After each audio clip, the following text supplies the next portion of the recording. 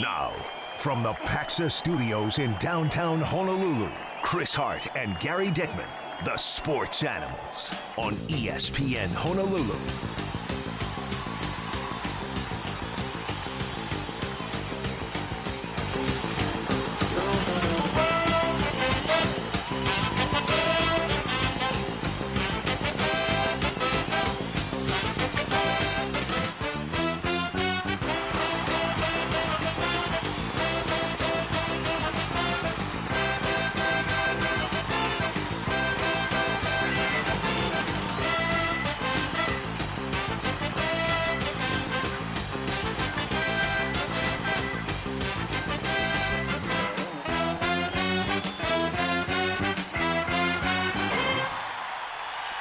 It's Aloha Friday with the Sports Animals on ESPN Honolulu. Gary Dickman and Chris Hart. And a big weekend, of course, for sports fans. I mean, the Super Bowl is about as big as it gets, so a lot going on to talk about in the NFL.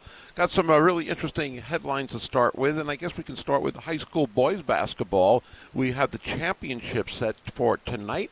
And I'm a little surprised, I guess. I thought it was going to be a little bit different, but we do have St. Louis winning on one side and over Mauna Lua last night. And the other game in double overtime, Campbell High School. What a roll, what a season. And they are playing as well in the state championship game after beating Maryknoll in double overtime. Yeah, that was a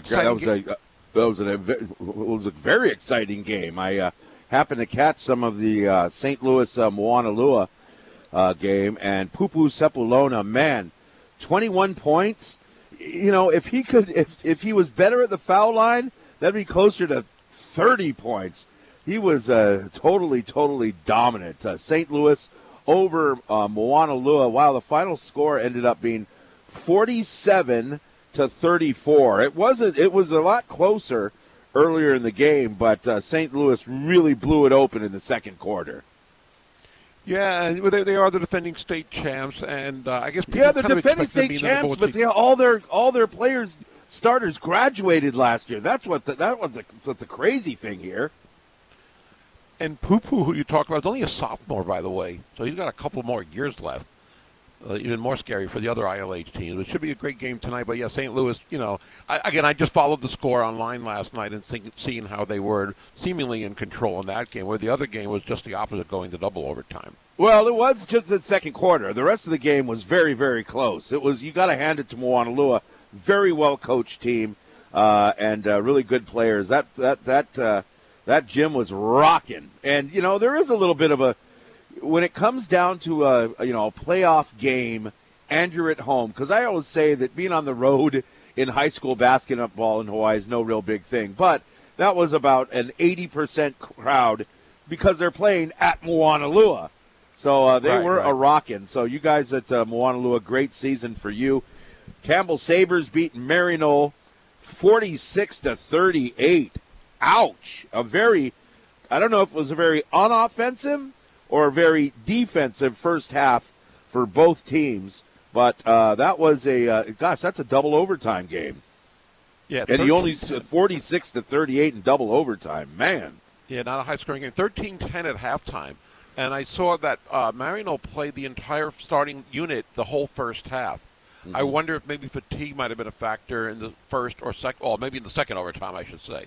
That's a lot of points to lose by in double overtime. I didn't see the minutes, but knowing that the starters played so much in the first half, I just wonder if that might have been an effect in that second overtime for Maryknoll. Because I thought they would win for some reason. I know Campbell had a great year, and they still kept it going. I mean, this is fantastic what they've been able to accomplish this year.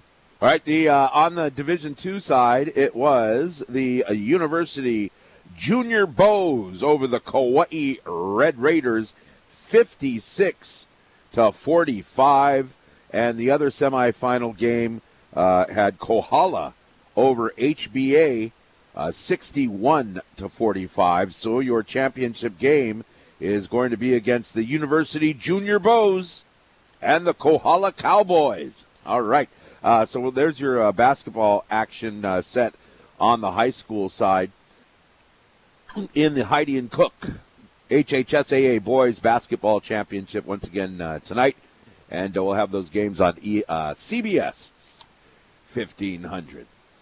Yeah, nothing like high school basketball. This will be at the Stan Sheriff Center tonight, and I'm pretty sure they'll have a pretty good crowd there. I know St. Louis has a lot of fans. Are seeing some of the videos online on our site on Instagram, seeing the St. Louis fans the last couple of nights. A lot of students showing up for them, even though it was a road game last night. Well, it was. I mean, they had their own section, but it was about 80% Moanalua. Let's see. The Motivate Foundation HHSAA Boys Soccer State Championships tournament going on. On the Division I side, Mililani beat Kekaulike. I guess we don't say King Kekaulike anymore. But Mililani, the number 1 seed, defeated Kekaulike 2-0. Jaden Sotelo and Kai Martin with those scores for the Trojans. Number 4, Hilo beat Punahou 1-0. Michael DeCoito, the third, with the goal for the Vikings. Let's see. Number 2, Iolani beats Waikea 3-2. Goals scored from the Big Island team, Azia Nelson, Tevin Atwell. Sorry, Mr. Nelson, if I got that wrong. For the Raiders, Caleb Ibarra and John Butzkowitz scored there. Also, Kalani beat Baldwin 3-0. Shane Fuse, Chase Kaetsu, and Ethan Center all scoring for the Falcons. On the Division II side, it was KS Hawaii beating Wailua 3-1. Seabury beat Roosevelt 2-0. And let's see, it was Island beating McKinley 11-1. Is that Island School? I just see it. My information from the HHSAA just reads Island, but anyway, congratulations.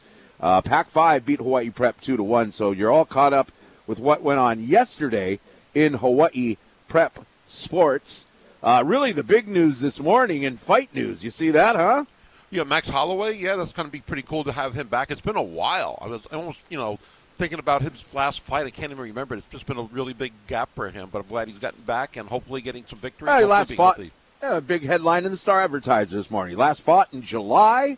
Holloway is 23-7. He's won 15 consecutive bouts. I'm reading from the newspaper. He has won 15 consecutive bouts against featherweights not named Volkanovski.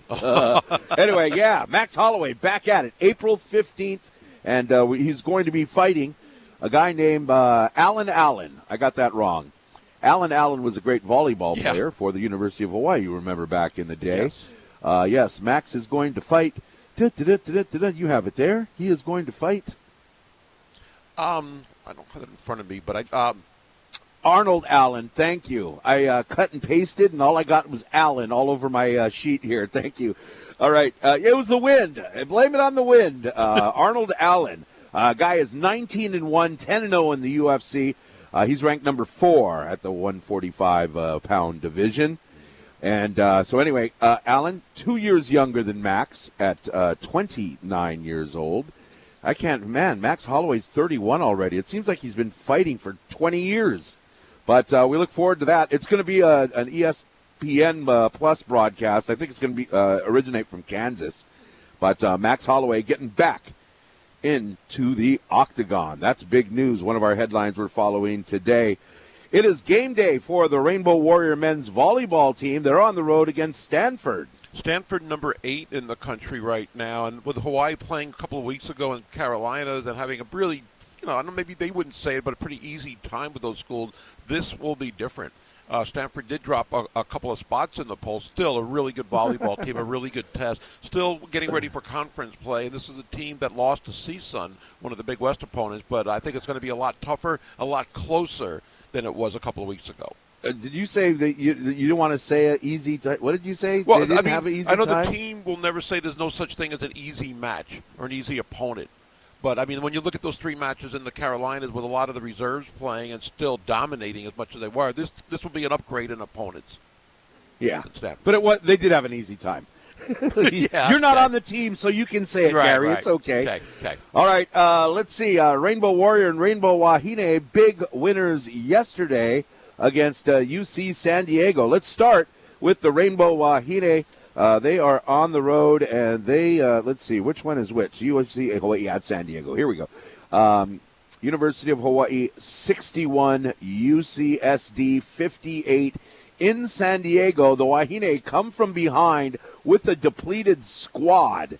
And that's what's most impressive about this win for the Rainbow Wahine. I mean, they are shorthanded, but they pulled out a come-from-behind victory on the road. Got to be proud.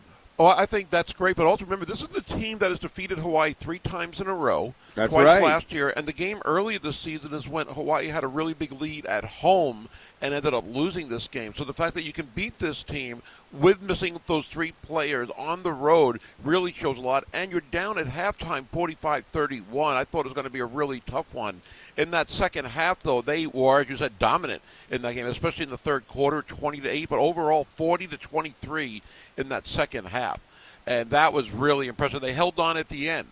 I couldn't believe that when they were trailing by 16 at one point, and then we were doing countdown the tip-off, Jerome DeRosier and myself, and we see the next thing you know, they're down by 2 and up by 3. That was great. It was great that they could hold on. They also tie UC-San Diego in the standings now. That's important, too, to look at. All right, so the Rainbow, they tie UC-San Diego in the standings. Oh, okay. So both teams 8-5 in Big West play. Hawaii improves to 10-12 overall. UC San Diego drops to 11-12. On the men's side, Hawaii, of course, beats UC San Diego 69-62. San Diego falls to 3-10 in conference play. Hawaii improves to 9-4. But again, it's something that, you're maybe a little disappointed. Again, another game with a tale of 2 halves. They got to cut that out if they're going to win any championship this year. Beginning of the game, they're down 17-5 early on, and I did not have a good feel. UC San Diego was hitting their shots, and Hawaii wasn't, of course, when you look at that score. They just looked to be a more aggressive team, a quicker team, and I think Hawaii got an early wake-up call in that game. They did close it up to 6. Right at halftime, where McClanahan made a shot. It's like the third home game I've seen in the last month where Hawaii's had a shot right before halftime, and that gives them a little momentum for the second half. And I was hoping that would be the case last night. Who hit that shot? Clutch McClanahan. Yes, nice shot. And another, he just makes shots that he shouldn't be making or used to not be able to make. So impressed with him all the time. He did have a little bit of an uncharacteristic night turnover-wise with 4, but in that second half, Samuta Avea erupted, Noel Coleman erupted, and Hawaii went on a 15-0 run and never looked back. They were down 38-32, made that run to start the half, and they did hold on because San Diego got close a couple of times late in that game, and it did look like they were not going away. But I'm glad Hawaii was able to win in a very important game in conference play to maintain their place in the standings, and they are still tied for 3rd, but Long Beach State drops out of 3rd. It's now Hawaii and Riverside in 3rd place. Francis Waukori for San Diego scored 25 points. He was impressive. We were all, as fans, focused on Bryce Pope, who had a quiet night, just 10 points. I believe, if I'm not wrong, we have like 4 points in halftime. Yes. But that number 35, he played like number 35 in the NBA. He was a very, very good player. I was wondering, it seemed like Bernardo da Silva wasn't really involved in the offense. And I saw them, going down, trying to get, Kamaka Hepa to kind of work with his back to the basket a lot. And they didn't use da Silva that way, and I was curious why. Well, he was getting double-teamed a lot when he got the ball down low, and at halftime he didn't even take a field goal attempt, which was really notable as well. But the second half, I thought he played. But Hepa was as well, though. A lot of the bigs, they always seem to get double-teamed when you get the ball down low. People crack, your help defense comes. Because that was what was happening to Hepa. I just think da Silva is a little stronger than Kamaka Hepa. I thought they would have tried him at that. Well, they did more in the second half, and I'm glad at least Bernardo da Silva didn't force things. And sometimes you might want him to be more aggressive. I think he did a great job in the boards all game long, also trying to find the open player. Kamaka Hepa, it's mentioned every now and then lately that he's trying to expand his game and be a low-post player here and there, but that's something we really don't see with him. I don't think that's his strength either. He's such a good outside shooter. He can penetrate a little bit, but you don't really see him posting too many people up and making some moves down low. But still, and an off game for him. He had 29, remember, last Saturday, and he had an early basket in this game in that first half, and that was it for Kamaka, just 3 points. Yeah, but you always gotta account for him. So it's he still contributes that way. Here's a Zor Ned. Stop shooting 3-pointers, please. Now he had a couple. One was rushed. Not his game though. We saw a little bit of a coming out party. I guess Harry Ruliadef was listening to Artie Wilson talk about yesterday on the air about offensively how he's kind of maybe taking a step back. No, didn't take a step back tonight. Harry Ruliadef was he was TUFF tough. He played like a tough guy. He was good, he was good offensively last night. He scored 8 points in almost 20 minutes, 3 of 7 field goals. But here's a guy that I think his coming out party was Cody Williams. We see him here and there for a few minutes in every game, and we've heard, I can't remember which assistant basketball coach we've talked to, but, they say he's the most athletic guy in the team. Well, you started to kind of see that yesterday. He made his first 3-pointer ever of the season. He got in for 13 minutes, and he shot for 100%. 2 for 2, 1 for 1, but it was more than just, baskets that he made. Boy, Cody Williams looked like, and maybe I hope I'm not speaking too early, but this is your future right here with Cody Williams and Harry Ruliadef. We got to see a little bit of a coming out party for those guys last night. Well, Ruliadef did this earlier in the season. It wasn't like right, but he hasn't for a while. But he hasn't played much. He's been hurt. Right. Now he gets a little bit more expanded minutes, especially with Beon Riley out last night. He got called on earlier than normal, and he did do a good job. It was back-to-back threes in that first half, and that was important to get Hawaii, again, within range of 6 at halftime. He did play a good game. I like his passing. He had a nice pass down low and gave it up right to, I think it was Bernardo cutting to the basket. I like his court sense when he's especially down low in the post, and he made those 2 threes without hesitation, which was great to see again. Yeah, it was awesome, but wouldn't you agree that you look at that and you get a little glimpse of what Hawaii's going to look like in the coming years? You can see that with Ruliadef early on. With Cody Williams, that was the most impressive, of course, where he looked. And, the 3-pointer was nice. He also had that play where he drove to the basket, and I could see what he was anticipating with the angle there, made the basket and got the foul. That was good. You could see how smart he was with anticipating and making sure he had a little space there. So that was nice to see as well. Didn't hurt the team in any way with 0 turnovers. So, yeah, it was nice to have him off the bench with Justice Jackson still struggling to get back to 100%. He didn't see the court last night. Yeah, and, well, you know what? This hour, we're going to give away some Rainbow Warrior basketball tickets for Saturday night against Cal State Fullerton. So keep listening for that here on ESPN Honolulu. And we're the guys that bring you the Really Big Road Show. It's the Really Big Road Show number 8 already. February 22nd, 5 to 7 p.m. at Growler, Hawaii in Kapahulu. Stay tuned. We're going to have some great live-on-location guests. We give away great prizes, too, and you can also choose from about 100 taps. Heineken and Dos Equis on special, and, of course, they got the Supa Ono Pupu over at Growler, Hawaii in Kapahulu. So keep listening for details.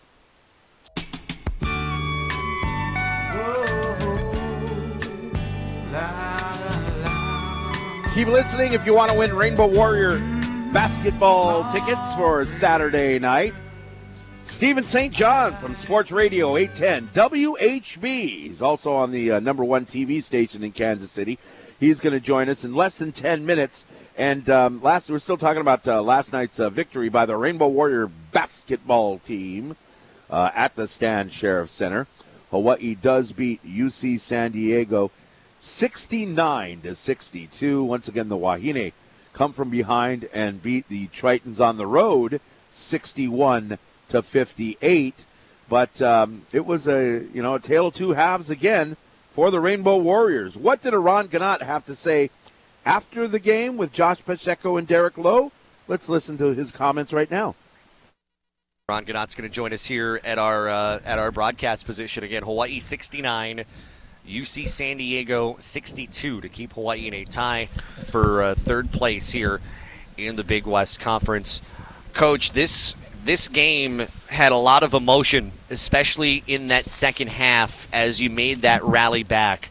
Take us through what you said from halftime and all the way through in that second half that helped to engineer that, and well, what you can say, to help engineer that comeback and see this team have that lift that was needed to pull through. Well, I mean, we all know that it starts with them, so there's no engineering coming from me. I might try to help here and there, and my staff, it was awesome, and the guys have a lot of pride. So it was pretty simple, though, that we got to take on the challenge a lot better. In the first half and defensively, was really bad. They really got whatever they wanted. We knew, and you guys know when a team has 5 shooters and spreads you out with 5 ball carriers, we've been really good and locked in on them over the years. And we knew even after the games, like, hey, we did a great job. We got to keep doing that. Today was like opposite of every time we play them. They got into the paint. They hit the pops. Their 5, obviously, 35 torched us. And so we had to weather that a little bit. I will say, though, that in the second half, that was our defense. Other than maybe the worst 2-minute defending the 3 stretch we've had in years, because we defend the 3 so well, and they had 4 threes while we were executing offensively. So we were fortunate to play really well overall in the second half, to get a lift. Obviously, we got some guys out already. We don't need another one, and we had one today. But, I thought Cody was incredible. But our guys have come to expect that if you see how he works and goes about it, and he's getting more confidence. And then Harry gave us a lift. Those guys being in those kind of games as freshmen, I was saying that after the game, what a great experience for you two that all of us would have killed for as freshmen. And so that will certainly help them moving forward, even the ups and downs of it. But kind of the whole deal at the half was, challenging and responding to challenge. Like, we're going to challenge you, and you better want that. If you don't want that from me, your teammate, then we got bigger problems. And to their credit, they stepped up. I thought Samuta had a better second half, and certainly a great way to finish the game. And late in the game, when you have to take care of the ball and make free throws, they did both. We hit every one, and that's a good quality to have. Let's talk about Cody, as he's getting the television treatment right now. He has really earned the opportunity to play more minutes, and I know you just look for consistency. It doesn't necessarily have to be the points. It's just being steady, giving what you can. He gets his first 3 of the season. He goes to the free throw line for the first time. I know you've talked about his defense quite a bit. This was really a show-out night for him. Yeah, and I think the guys know. And look, again, a young guy getting to go against Vaughn and Noel every day, just like when I think we had Brock Steptoe going against Rod and Quincy. If you're tough enough, that will really help you long term. And, that's what he's doing. He's fearless. He's tough. He's physical. He's strong. So he's really a nightmare defensively because he can guard one-on-one and ball screens. He's hard to screen. And then the offense has been coming because he put so much work into it. He gets into the paint. He's probably our quickest guy. He gets to 2 feet and plays slow in the paint. But he's been working on that shot, and when that comes and adds to the other dimensions, it's going to be fun. That's why you coach, to watch these guys grow. And Harry's had somewhat of an up-and-down conference play. Obviously was sick for a couple of weeks and had to work his way back. But he hit big threes and a good shooter for us. So, I said it before this, we're going to need everybody to get this done because you might have a guy out or off or foul trouble, and we had a little bit of everything today. Well, Coach, can you walk us through, in the first half, when San Diego was getting a lot of their ball screen action, right? I mean, you guys do a good job already of fighting over and really trailing and locking in, and you guys usually play that flat show. But, I think they were dragging it out and hitting their pop, right? Was there confusion on who is to get back quick? We were just not doing it well on either. Over the last 3 weeks, you've noticed we've mixed in our drop coverage and our show coverage. Mm-hmm. And obviously we need to continue to rep out. But when you're in your shows and the guy gets balanced out a step, you've done your job. Like, get back. And so we were just too far up. First, they were getting into the paint against not really good drops. And usually we're point of attack so good because Javon doesn't get screened, Noel doesn't get screened. But the combination of those two got him deeper in the paint. And against a popping 5, usually you stop him maybe at the elbow and you can recover. You stop him at the hash mark near the block, and that's a tough recovery. So we went to mixing up some more shows, and then later where we got a little better is we started to show first step like you should when you balance him out. You have to stay when the guys, you got to guard the ball. But if you've balanced him out a step or two, you're gone. So they exposed us in that area for sure, and that's why I give them a lot of credit. They did a good job. We haven't really last time we played them, they had the big fella in there who's a role guy, and then we had about half the game of the pop. The last couple of years, we played the full game of the pop with the 5, which is a different deal. Usually you might see them at the 4. So they've done that. Like I said, you're going in, I'm worried about it. They're getting 45, 50 points against Irvine at the half with the same stuff, and then you go, well, good, we'll lock in and guard, and we didn't. So I got to do better. We got to do better. We got exposed there and give our guys credit for making enough adjustments in the second and doing better on the offensive end.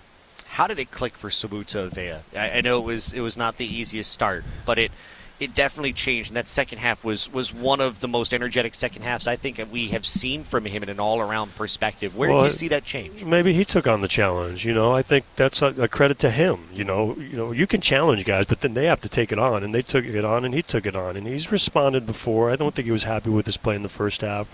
He got beat on some 50-50 balls, and we called him out for it, and he rightfully so. And that's kind of the deal. Like we say when everybody goes, we're going to call each other out for stuff and hold each other accountable. And I don't care if it's February or whatnot, because we got to keep getting better. But to his credit, he kept coming. And I think one of the big differences was he made the 50-50 balls in the second half. He got on the offensive boards.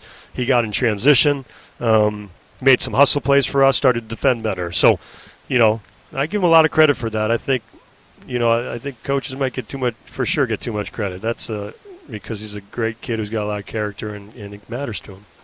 Noel Coleman, my last one is Noel Coleman's offensive burst. As everything was kind of coming together, it was good to see Noel. We talked before earlier this morning after walkthrough about Noel kind of finding his rhythm, and he certainly didn't force it, and he certainly seemed comfortable as he was raining threes in the second half. Yeah, and he picked a moment too, because we had some guys. We're navigating foul trouble with enough guys out, so we were mixing Maka and Bernardo and put Harry and that was Noel took it on to make some big plays. Those step backs, I remember those, and I kept telling you, like, the onslaught's coming for him. But I think as we all know, one of the biggest things is he shot an open three, got the rebound, and shot it again. And some guys wouldn't shoot that. So I'll say forever, he has the green light for life, and he has our confidence, and he should. The onslaught's coming from Noel, and it came at a critical time today. Coach, we'll see you Saturday night. Thank you. Appreciate it. The Ron Gannat last night courtside with Derek Lowe and Josh Pacheco. What a blessing it is to have a guy like Derek Lowe on your basketball staff here at the radio station, man. Anyway, good job, boys, last night. It's 6:34 with the Sports Animals. Today's weather, much like yesterday's. We'll get a traffic update momentarily. Be careful out there. It's got some dangerous situations. Now, coming up after our Super Bowl guest next, we will be giving away Rainbow Warrior basketball tickets. Keep listening for that on ESPN Honolulu. Just a reminder here, too, that Dixie Grill in Aiea has the best happy hour on the island. 32-ounce Bud Lights or Stella Artois, just $6 for the big 32-ouncer. Jack Daniels and Jameson, also $6. Great poo-poo, like fried crab stuffed deviled eggs. I keep bringing that up. Peel and eat shrimp and a lot more, Kalapari and stuff.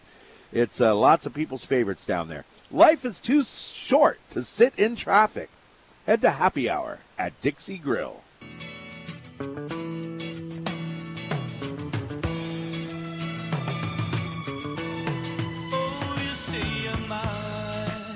We'll have another traffic update momentarily here on ESPN Honolulu. It's the Sports Animals. And looky here. The Aloha Kia hotline is winking at us. And we've got a pretty important football game. We're getting closer and closer, a little over 48 hours away before Super Bowl 57. Let's get the insight from the Kansas City Chiefs side as we are joined now. He is the host of the Border Patrol on Sports Radio 810 WHB and 38 The Spot KMCI TV in Kansas City. Joining us once again, Stephen St. John. Stephen, great to have you on again. And I think a lot of people up here in Kansas City and around the country are wondering about the ankle. The high ankle sprain for Patrick Mahomes. We're hearing good reports. What is the latest?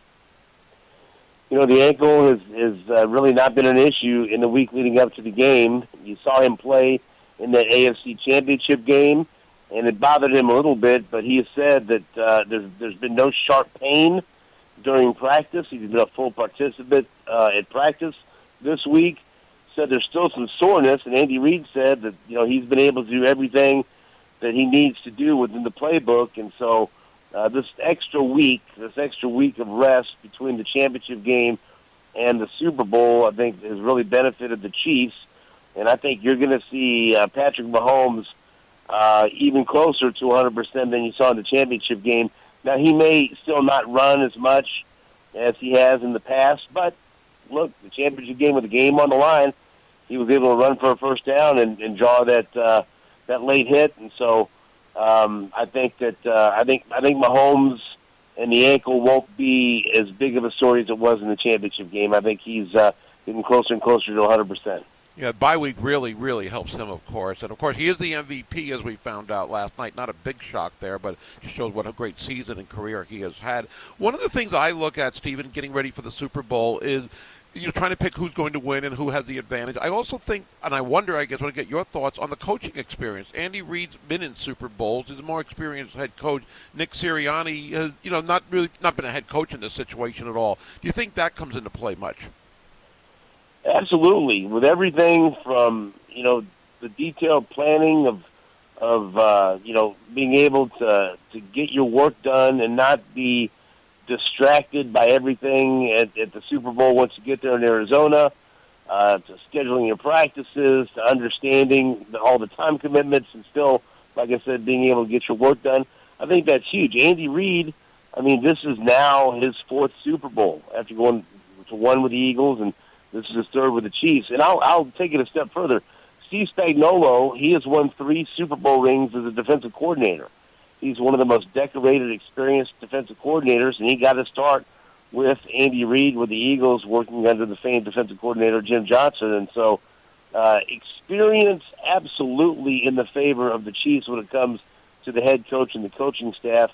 And look, if you agree with what I think, and I think that the 2 most important things to have the advantage in a football game are the head coach and the quarterback. The Chiefs have the advantage, a good advantage, in both of those areas, I believe. Yeah, and Patrick Mahomes has done good against really good defenses. He did well against San Francisco, of course, where Jalen Hurts hasn't exactly had the same success against strong defenses. So I think about that. I also look at the fact that you've got for Philadelphia, Devontae Smith, A.J. Brown. The Kansas City Chiefs have let up the second most receiving yards in the NFL this year. 2 rookie cornerbacks this week. What do you think about that part of the equation as far as Jalen Hurts and his arm maybe trying to beat Kansas City with those 2 receivers? Well, we talk about Mahomes' ankle. I think that Jalen Hurts' shoulder is going to be a bigger storyline than Mahomes' ankle. Is he going to be as willing to run as much as he has in the past before that injury? And can he make all the throws that he needs to make? Especially downfield throws. But look, this defense, this secondary, they went out and signed Justin Reed to replace Tyrann Mathieu. Then they go and draft 4 rookies in the secondary, and they all play a lot. And you still got holdovers in Juan Thornhill and L'Jarius Sneed. They were terrific against Cincinnati. And to be honest with you, I think they answered all the questions there because Jamar Chase and T. Higgins, I know Boyd left the game early, but that 1-2 punch of receivers right there is just as good, maybe even better than A.J. Brown and Devontae Smith. And so what they lack in experience, they make up for in speed, in athleticism, and they're no longer rookies. They've grown up now, but it has been amazing. And then if you factor in George Karlaftis, the rookie defensive end who started every game, they've got a lot of rookies on that defensive side of the football. But it seems like they've come together and they're playing their best football at the right time of the year. We're talking Kansas City Chiefs football with Stephen St. John. He's the host of the Border Patrol on Sports Radio 810 WHB. Also at 38 The Spot, KMCI TV in Kansas City, joining us here on ESPN Honolulu via the Aloha Kia hotline. We see that Philadelphia, of course, had maybe the best offensive line in the NFL. Frank Clark, Chris Jones have done a great job getting to the quarterback, doing a great job in the postseason. What about that standoff there in the trenches there with those 2 defensive ends? And then you see also what the the Philadelphia offensive line's been able to do. Well, number one, you're going to see them move Chris Jones around and try to create a matchup advantageous for the Chiefs. And if you remember, when the game was tied against Cincinnati and it was 3rd down and the Bengals had the ball in a tie game with a couple of minutes left, they moved Chris Jones out to defensive end on 3rd down, and he got that big sack against Joe Burrow that gave the Chiefs the ball back. Frank Clark, if he gets 1 sack in this Super Bowl, he becomes the 2nd all-time leading sacker in NFL postseason history, which is unbelievable, only behind Willie McGinnis. And so he plays his best football in the postseason. And I mentioned the rookie, George Karlaftis, who's really started to come on. But I think the interesting matchup for Steve Spagnuolo is his willingness to blitz different players. L'Jarius Sneed is a wonderful blitzer from his defensive back position. He likes to blitz Willie Gay and or Nick Bolton. He will blitz Justin Reed. He will blitz Watson. He'll blitz Williams.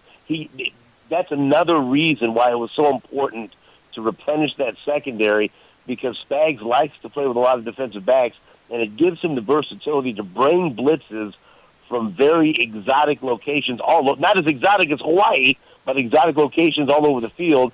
And that's going to be one of the key matchups to watch, how Spags creates pressure on top of what he's already going to have with Chris Jones and Karlaftis and Frank Clark in his front four, because I think he's going to blitz the heck out of Jalen Hurts.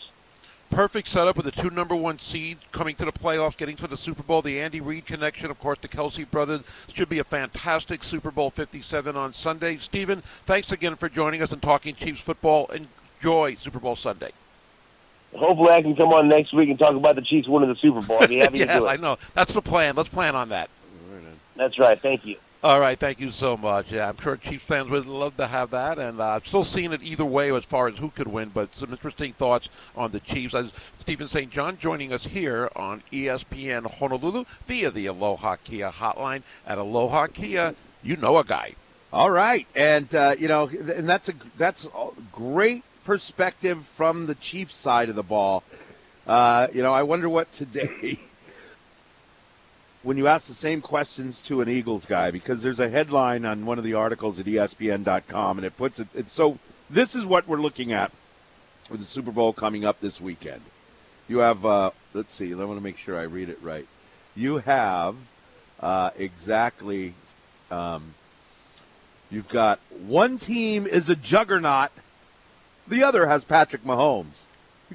Patrick Mahomes kind of evens everything out, but man, you can talk all you want about Frank Clark and Chris Jones and stuff like that, but, man, that Eagles defensive line and the defense the Eagles have, they are scary good, especially, somebody like Hassan Reddick.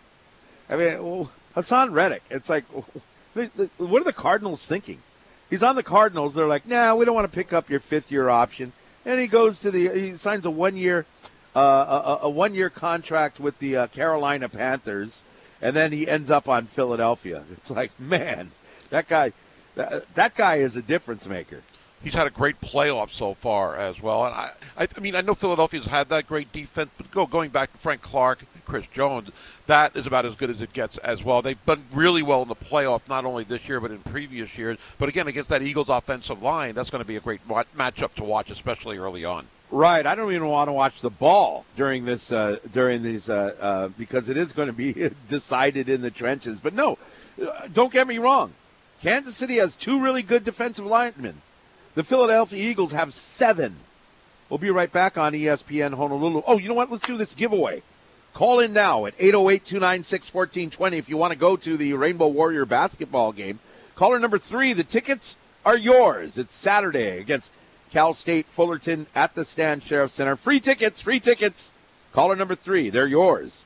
And speaking of things coming up, Disney, hey, listen to this, parents. And I know Gary's a big fan, too. Disney Junior live on tour is coming March 18th and 19th at the Blaisdell Concert Hall. All your kids' favorite Disney friends will be there, along with Marvel's Spidey and his amazing friends. Tickets are on sale now at Ticketmaster.com. Wind's gonna blow, so I'm gonna go down on the road again. Starting where the mountains left me, All right, congratulations. Mike from Diamond Head called in and won the tickets. More for you to score, as the hot rockin' flame-throwing DJs would say. Coming up next hour on ESPN Honolulu. Happy National Umbrella Day today. We got more wind in the forecast. I was driving up in Manoa yesterday morning, and those power lines were swaying back and forth. Very scary. I wish that if you are able to, I would hope that if you're able to work remotely today, that the bosses would let folks stay home. Just too many power lines and phone poles and trees falling over. It's nuts. All right, top headlines coming up next with the Sports Animals in the Morning on ESPN Honolulu.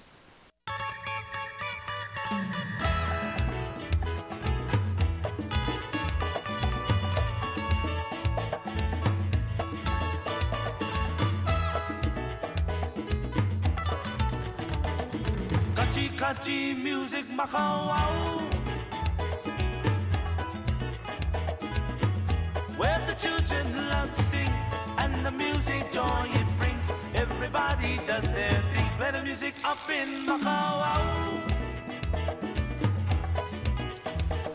Gary Dickman, Chris Hart, Sports Animals on this Aloha Friday morning on ESPN Honolulu. Just so much going on. I love these kind of weekends, and of course, it's going to be a different feeling come Sunday night. I don't really, not that I don't care who wins. I don't have a dog in the fight. But once football's over, at least we have the XFL coming, so there'll be more excitement. But football and the NFL, at least, will be coming to a close for a few months. Of course, the draft and everything else, combine, free agency will be cool. But also with some of the basketball games. And let's start with that. High school basketball, the boys' championship game coming up tonight at Simplify Arena at the Stan Sheriff Center. D1 matchup, number 1 seed St. Louis against number 2 seed Campbell.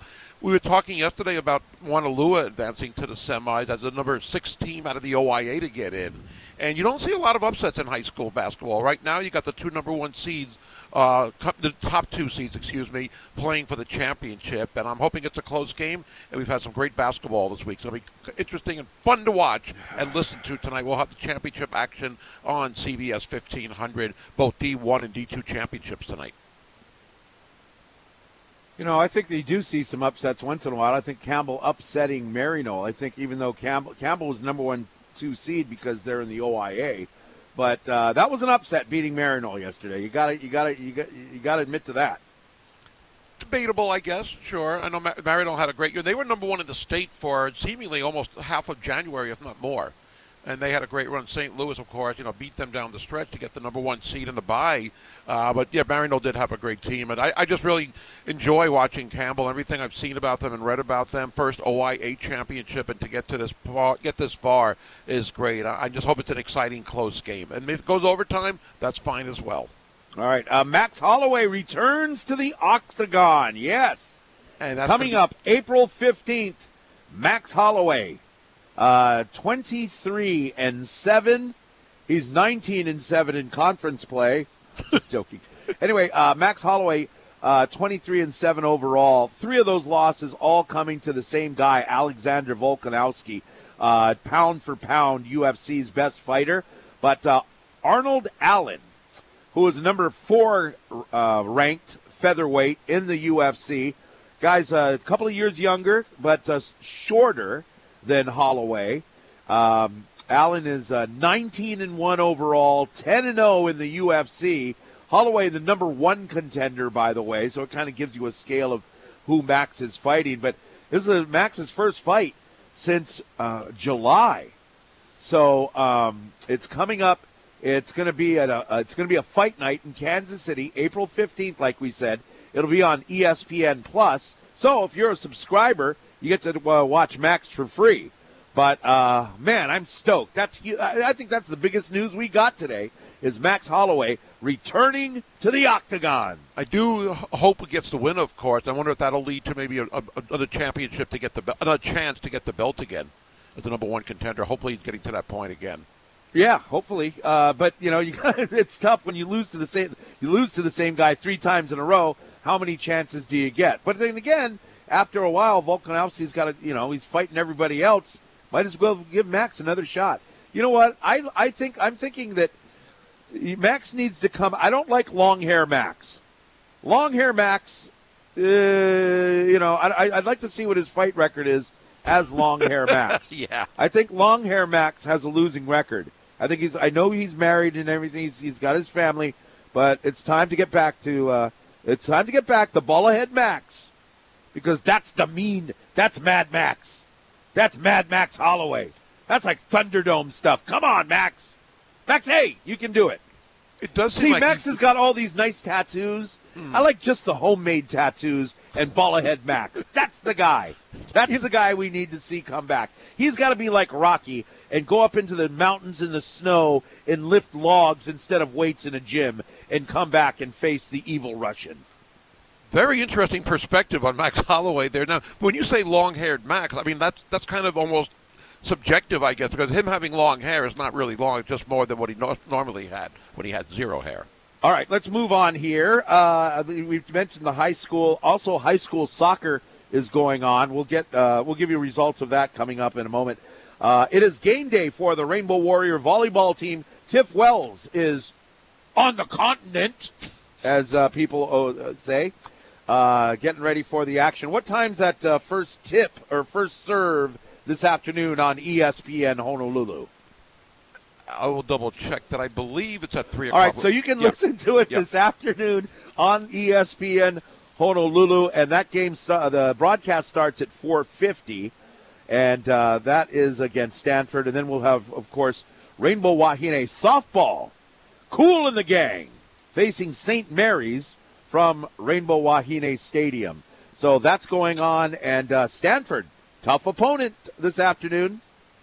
Maybe one of the toughest ones they played. I know they've had some tough ones early on. The first homestand they did, of course. But this is going to be a tough one. And the fact that it's on the road. Again, going back to when they played in the Carolinas a little over a week ago, those opponents were road matches, which are always a little bit different, a little bit more challenging. And they were fantastic in those matches, of course. Stanford's going to be a little bit different. I'm glad they had some time off. And one difference we'll see, Jakob Tella is back. And he's been out for a while. It's been like 3 weeks since he last played because he didn't go on that road trip. All right, boy, they are riddled with injury. Not the volleyball team, but the Rainbow Wahine basketball team. They come from behind on the road to beat UC-San Diego yesterday, 61-58. Callan Spiller and Lily Wahine Kapu led the team with 12 points each. Yeah, again, now they're tied for fourth place with UC San Diego. I don't know what the tiebreaker would be. They're split their series, but for a team that beat Hawaii 3 times, you didn't want to lose to them 4 times and then play them in the Big West tournament. Although maybe you do, actually. Maybe the players would actually prefer that. But I think that was important, just looking at that. The comeback's really important. To do that on the road with those players missing really showed a lot about this team. They have no quit in them. That game did not look very promising as far as the outcome at halftime and early in the third quarter. Down by 16, 14 at the half, and to completely dominate them. Great to see, and I'm hoping they can get the sweep on the road. They have split every series in Big West play this year. Now they need to get a win tomorrow against Cal State Fullerton, who was just, a few games back of them. That would put them in really good position coming up back for the homestand next week, and hopefully getting closer to first place because they're not that far out of it at 3 games back. You're talking about the Rainbow Wahine. Boy, yes. if they got in first place with the injuries that they've had, that would be a Coach of the Year, Laura Beeman. Put down my vote right now. All right, last night at Simplify Arena at the Stan Sheriff Center, it was the Rainbow Warriors, another tale of 2 halves. Great second half. First half, Hawaii beats UC San Diego, though, 69-62. Hawaii improves to 9-4 in Big West play. Yeah, a really important game for them with 7 games left and hoping to get, I think, closer to first place, of course, and getting that first regular season title. They still have a chance. The top teams won, but again, you have Long Beach State and Santa Barbara playing each other, so teams are going to knock each other off. It happened last night. It'll happen over the weekend as well. And for them to play good against a team where you're missing Beyond Riley, which I think is a significant loss. He's not a starter, but we know how important he's been. They certainly used him in the first half yesterday as well. Yeah, and there was more Sexton in play at all in this game, which I heard he was not hurt. I think it was more so that San Diego did not have a lot of height, a lot of size where they needed him as much. Bernardo wasn't in foul trouble. Still a little interesting that he did not play at all, especially with Beyond out. But then again, Harry Ruliadev, great to see him doing what he did in November and having those back-to-back threes in the first half were really critical. He played a really good game last night, and he's back to 100% from what I hear, which is something he wasn't for the last 3 weeks. You know, it's Hawaii is a much bigger team than San Diego. I don't have the stats for the first half, but Hawaii trailed in rebounds, and they trailed badly in the if they're played in quarters, they trailed badly in rebounds in the beginning of the game. I don't know what was going on, too, on defense in the first half with Hawaii. You know, there was a couple of pick and rolls where the San Diego, the Triton player, just got to the basket with nobody standing in front of him. Everyone kind of standing around the key, and this guy takes 2 steps, boom, unabated to the rim, and either a layup or a dunk. That was crazy. They cleaned that up in the second half, but I don't know if you noticed that in the first half. It was like, wow, why are these guys so wide open?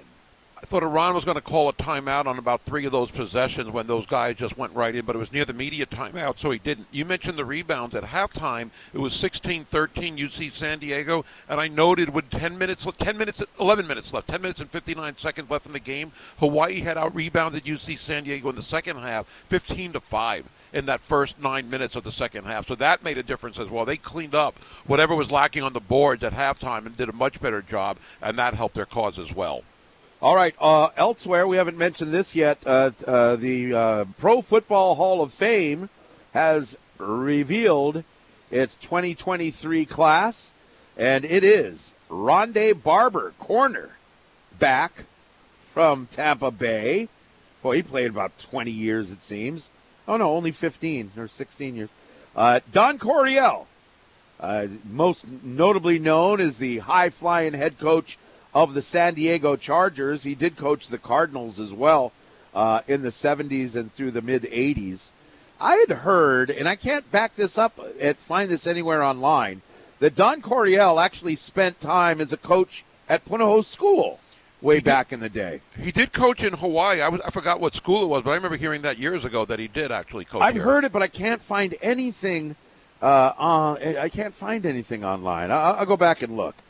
Also, make it into the class, former Bear and Cowboy Chuck Howley.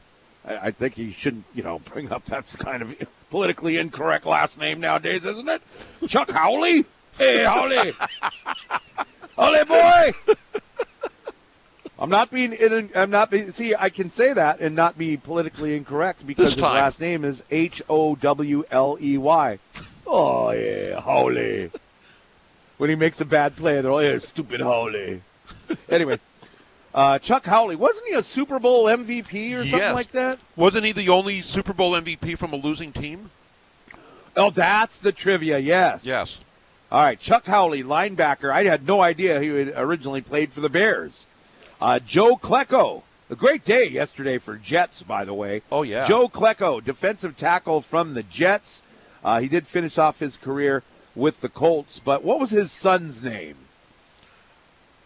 Oh, boy. His son played in the NFL for a little while.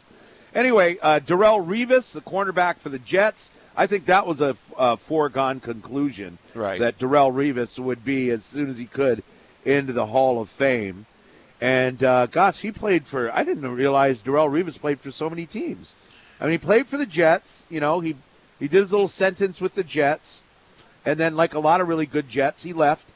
And he played the first 6 years with the Jets, then went to the Bucks for a year, Patriots for a year, then back to the Jets for a couple of years, and then ended with the Chiefs in 2017. But Darrelle Revis, Revis Island makes it into the Hall of Fame. What's that? I went to a Monday night game against Miami where he had a 104-yard pick six for a touchdown, which was just fantastic. That was great to watch. And that's not what he was known for as much, but that was a no-brainer getting him in. Ken Riley is a cornerback with the Bengals. You see, wow, this is a kind of a defensive, total defensive class. A cornerback with the Bengals from 69 to 83. And that's in my heyday of sitting in front of the black and white TV in the early days, the mid-'70s, watching the NFL. I don't remember Ken Riley. Do you? I do not, and I guess that's why he gets in the veterans, the senior candidates get in. That he, Coryell, and Chuck Howley were one of the senior candidates. Yeah, I don't remember him. He played with Ken Anderson and, the rivals of the Pittsburgh Steelers growing up. But I just don't remember him. Not because he's old. I just don't remember him. Anyway, Joe Thomas, left tackle for the Browns for 11 seasons. I think that was a no-brainer, having Joe Thomas in the Hall of Fame. Zach Thomas, the Dolphins. I don't see him he played a year with the Cowboys, but Zach Thomas, a linebacker for the Dolphins, makes it in. Another one of these kind of slow, undersized guys, beating all odds, and now in the Hall of Fame. That's a great story. And finally, DeMarcus Ware, who's like an edge rusher. They list him as a linebacker for the Cowboys. Spent the last couple of years with the Broncos. But the good Hall of Fame class. Where are all the other I think there's only one offensive player, right? Joe Thomas. That's it. You got four defensive backs, I believe, if I'm not mistaken, as well overall, and I think that is maybe the first time that has happened. And you can't argue with any of these guys. You can't at all. One thing I love about Joe Thomas, for some reason, this is what I think of almost first time I hear his name every time, is that when he got drafted, he was fishing on a lake with his father. He didn't attend the draft. He wasn't at a big party at home. He was fishing on a boat, and that's how he found out that he got drafted. I think that was just kind of cool. For some reason, I always remember that about him. Yeah. 3 linebackers, 3 cornerbacks, a defensive tackle, and a left tackle, all in the class of 23. And now I can't remember who, Joe Klecko. Yeah, defensive tackle is what I said. Yeah. So a left tackle, a defensive tackle, 3 linebackers, 3 corners. Who didn't make it in? That's what I want to see. I can't remember who the other nominees were already. Yeah, I have to anyway, that's up for debate another time. 18 minutes after the hour. Weather-wise today, the National Weather Service says it's going to be mostly sunny here on Oahu. A high wind warning. Winds out of the east, 20 to 30 miles per hour. And today, gusts up to 60 miles per hour. It's going to be dangerous out there. Stay safe, folks. We have Sean Green. He's from a gambling podcast. In fact, the gambling podcast. He is going to join us next year on ESPN Honolulu. And keep listening. We've got more Rainbow Warrior basketball tickets to give away this hour, too. And just mark your calendars. Coming up February 22nd, it's the really big road show number 8 at Growler Hawaii in Kapahulu. Keep listening for details. Last night I dreamt I was returning, and my heart called out. Getting closer and closer to Super Bowl 57. Of course, a lot of people like the commercial, the halftime entertainment, the game itself, and oh yes, it's the only time of the year we wonder what color the Gatorade will be. We're going to get into that part of it. As right now we are joined on ESPN Honolulu via the Aloha Kia hotline. He's the co-host of the Gambling Podcast and the co-founder of the SGP Network, Sports Gambling Podcast Network. Once again, Sean Green. Sean, great to have you on. The color of the Gatorade. Why is that such a big deal every Super Bowl? Yeah, I think it's just such a fun, random bet. It's a great thing to talk about leading up to the game. And, yeah, it's just fun. It's just people like betting on the crazy, wacky stuff in the Super Bowl. See, to me, if you're going to bet on, let's say, a combination of passing yards or receiving yards or even comparing with an NBA player with points versus yards, I love those. But you can actually base it on, what's going to happen during the game. The Gatorade thing is almost like the coin toss where it's just luck if you win. But a lot of people, as you said, really enjoy that. And I understand, is it once again where the coin toss gets the most action? Yeah, no, I'm seeing the coin toss is one of the most bets for the Super Bowl because, again, you don't have to. It doesn't matter what kind of research you do. Just it's a real coin toss, as they say. I'm on heads if people are looking for a play on the coin toss. But yeah, I mean, you can do a ton of research and look into some stats, or you can just bet on the coin toss or the Gatorade. They really have something for everyone. They sure do. And I guess what I hear also is that people want to get that first win really early so the coin toss can give them that. But by the same token, it could also set you off with your first loss before kickoff. You don't want that. Can you talk about some of the great things at the SGP network? I know you got 57 for 57, Super Bowl 57, and all the prop bets. What are some of the more interesting ones besides what we just discussed?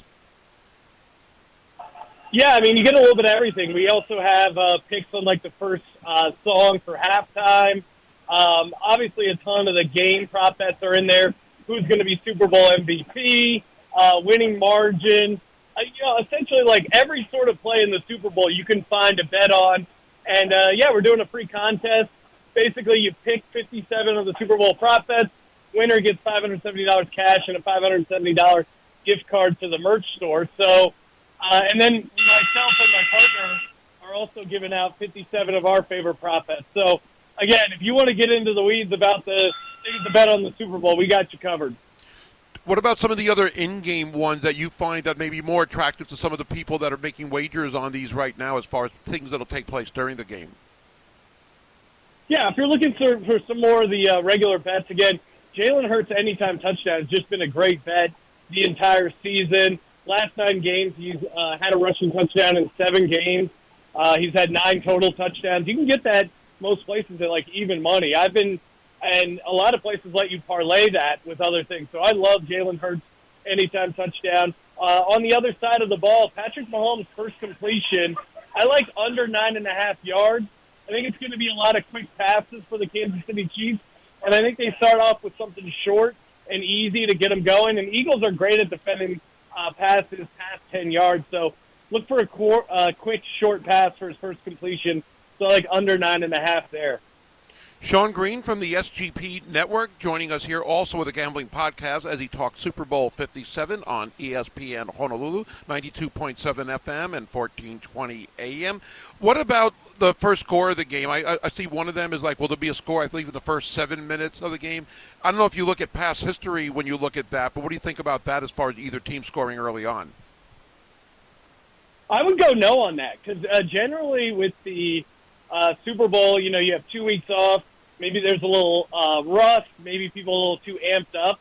Usually Super Bowls start off slow scoring. There are the exceptions, like when the Colts played the Bears and the first kickoff was taken to the house. But generally, scoring starts off a little slow in the Super Bowl. So I would look to no score there. I know somebody, this is years ago, but they always used to bet that there'll be a safety in the Super Bowl, which is obviously very rare. But it did happen in that Denver-Seattle game. I think it was the first score of the game was a safety, I'm not mistaken, when the snap went over Peyton Manning. Yeah. Is that something that people will put money on? And what are the odds of that as far as a safety in the game or the first score of the game being a safety? Well, that they kind of ended up changing the odds after that hit because that was like 75-1 to be the first score being a safety. They've since reduced it by a ton. It's like 12-1 now, 15-1.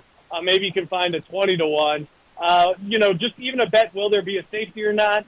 That's usually like 6-1 now. You used to be able to get great odds on it, but since it hit in that Super Bowl and then the Giants-Patriots, if you remember, Tom Brady had the intentional grounding where he got ruled for a safety. Wasn't the first score, but they definitely reduced the price on some of those safeties bets, and I'm sure people will still get on them, but it used to be a really great price. With all the fun prop bets we're talking about, of course, there is the point spread of the game where the Eagles are favored still at 1.5. Over the last I saw was, I believe, 50.5. But this line changed after Championship Sunday where at first Kansas City was favored. It jumped around a lot in the first day or two. Why was that, and is that something unusual?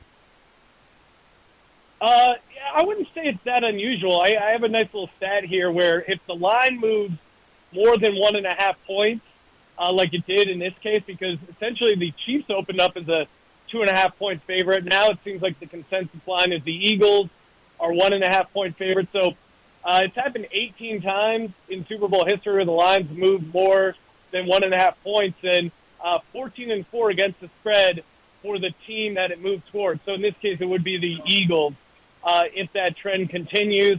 I think it just opened up, and I think the sportsbooks thought that, Mahomes would be catching more action. But I think they just, the Eagles keep winning by a big margin, and that's kind of drove a lot of the early action. So they had to move it a little bit. Any move that doesn't cross 3 isn't a huge move. But, yeah, it was definitely just people hammering the Eagles early. If you want more information, you can follow Sean Green on Twitter at Sean, S-E-A-N-T, Green, again with the Gambling Podcast. Check that out as well, the SGP Network. Sean, thanks for joining us all season long. It's going to be a very fun Sunday. Some people are going to be even happier if they can win some of these props and the over-under and the game itself. Thanks again. Yeah, appreciate it, and go Birds.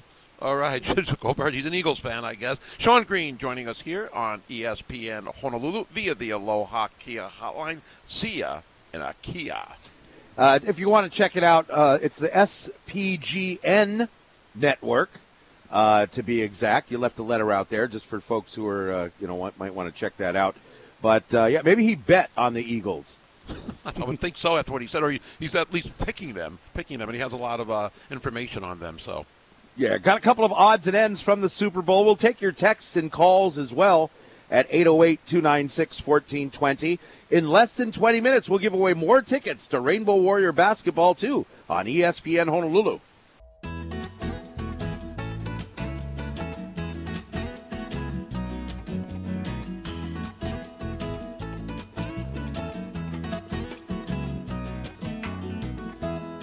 where did we go? Day when the rains came. Super Bowl Sunday coming up. The big game. Hey, by the way, we're giving away a 70-inch TV. Follow us at ESPN Honolulu on Instagram, and you can win a 70-inch LG TV. It's a really big TV, and it's so you can watch the big game from ESPN Honolulu. Thank you to Jameson Irish Whiskey for being our sponsor. Regarding the Super Bowl, Philadelphia School Board, you know how I've been saying for years, along with many other people, along with a lot of the some politicians in Tennessee, they're trying to get the day after the Super Bowl to be a holiday. Well, in Philadelphia, the school board isn't making it a holiday, but they are delaying school on Super Bowl Monday for a couple of hours. So there's no holiday as Super Bowl Monday, but the school board they'll open classes 2 hours later to give kids a chance to sleep in from all the looting they'll be doing the night before until if they win. But so they're like, I don't know if it's the kids that need the extra sleep. Right. I think it's the parents who have to drive them to school. That's what I was thinking when I heard that as well. Yeah, it's more the parents. But, see, in Tennessee, is for every Super Bowl, they want it to be a holiday on the Monday after. Yeah. For Philadelphia, I don't think they care about Cincinnati and L.A. like last year. They're not going to need Monday off. But when the Eagles are in it every now and then, yeah, you got to take off. That should come into territory. That should be automatic, at least for the winning team. Your fans get the day off the next day. That should be part of the bonus, part of the, you get money for the players, you get the trophy, you get all that. The fans deserve something, too. They deserve the next day off. Well, even if you lose the Super Bowl, it should be like, okay, you get a day to mourn. Well, you get to go in late, maybe, but if you win, yeah, you deserve the day off. That should be automatic. I wish they could work that out. All right. Hey, the first ever all-female fighter pilot crew is going to fly over the Super Bowl this weekend. It's an all-female Navy fighter pilot squad at the opening ceremonies at State Farm Stadium. It's the first time 4 women will fly the Diamond Formation. They'll be also honoring 50 years of women flying in the U.S. Navy and 2 years of the Navy really screwing up Hawaii's waters. I'm just kidding. No, but that's great. 50 years of women flying in the Navy celebrated. I know B.J. Edelman, former point guard from Iolani and the University of Hawaii, she flies. I think she flies for an airline now, but she used to fly those jets as well, I believe. Was she in the Navy? Was it the Air Force? I thought it was the Air Force. Actually, it might have been the Air Force, but I know she has flown some big events. But great basketball player and a pilot as well, so that's pretty cool. But that's good. That's good to see that. All the stuff about the Super Bowl, I do enjoy the hype. I mean, the 6 hours, 7 hours of pregame might be a little too much, but it's also cool because you have all morning, especially here. We get the game at 1:30, but you get so many things on the pregame show. Some of those stories are so uplifting. Life Matters moments and things like that. So I do enjoy a lot of that coverage.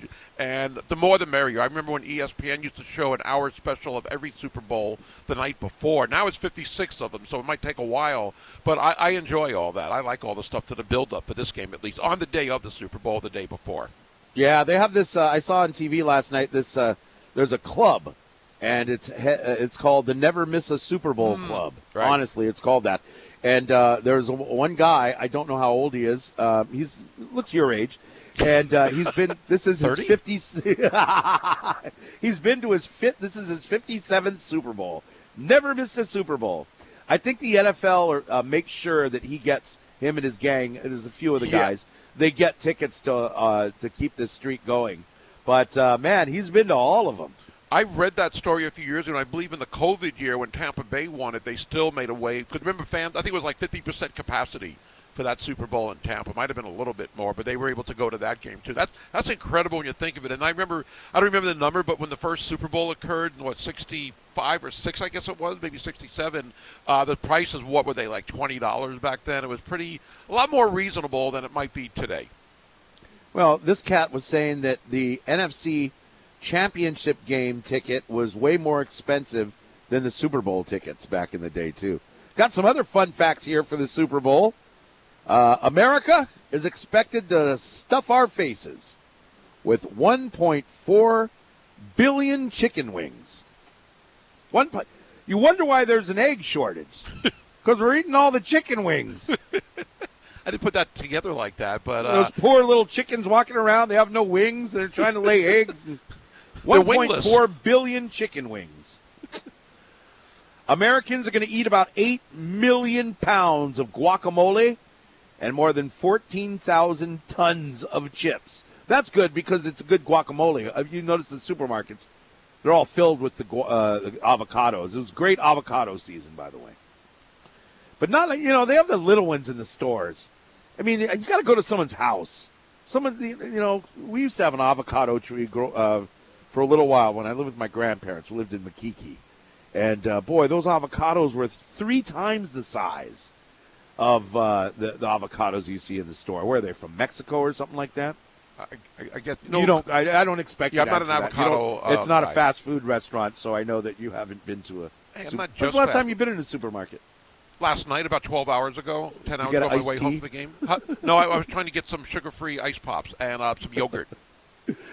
Americans are expected to place a record. Oh, we've had this already. $16 billion on Super Bowl bets. Basically, what is it? 50, something like 50% of Americans are betting on the Super Bowl. Some crazy number like that. Yeah, it is. And it happened. I mean, I got a prop sheet that I'm going to look at and see what I like on there. What? Oh, yeah. You're gambling on the Super Bowl? Gambling is for entertainment purposes only. Yeah, our radio station frowns on illegal activity. Only Gary Dick would mention that on the air. All right. Fox is charging between $6 and $7 million for a 30-second commercial, but hey, if you want to get in on that action, they're sold out, so don't worry about it. Don't fret. You know what? Whatever else is going on, if I was an advertiser, I'd be all over that at a fraction of the cost. What do you mean? Because not 100% of the people watching television are watching the Super Bowl. For example, if there's some kind of pro bowling or tennis, there might be a lot of people watching that on Super Bowl Sunday. A lot? No, not as much as the Super Bowl. But what I'm getting at is that the Super Bowl is not the only thing on TV. I would own every other network, because every other network, I just buy commercials on all the other networks except the Super Bowl.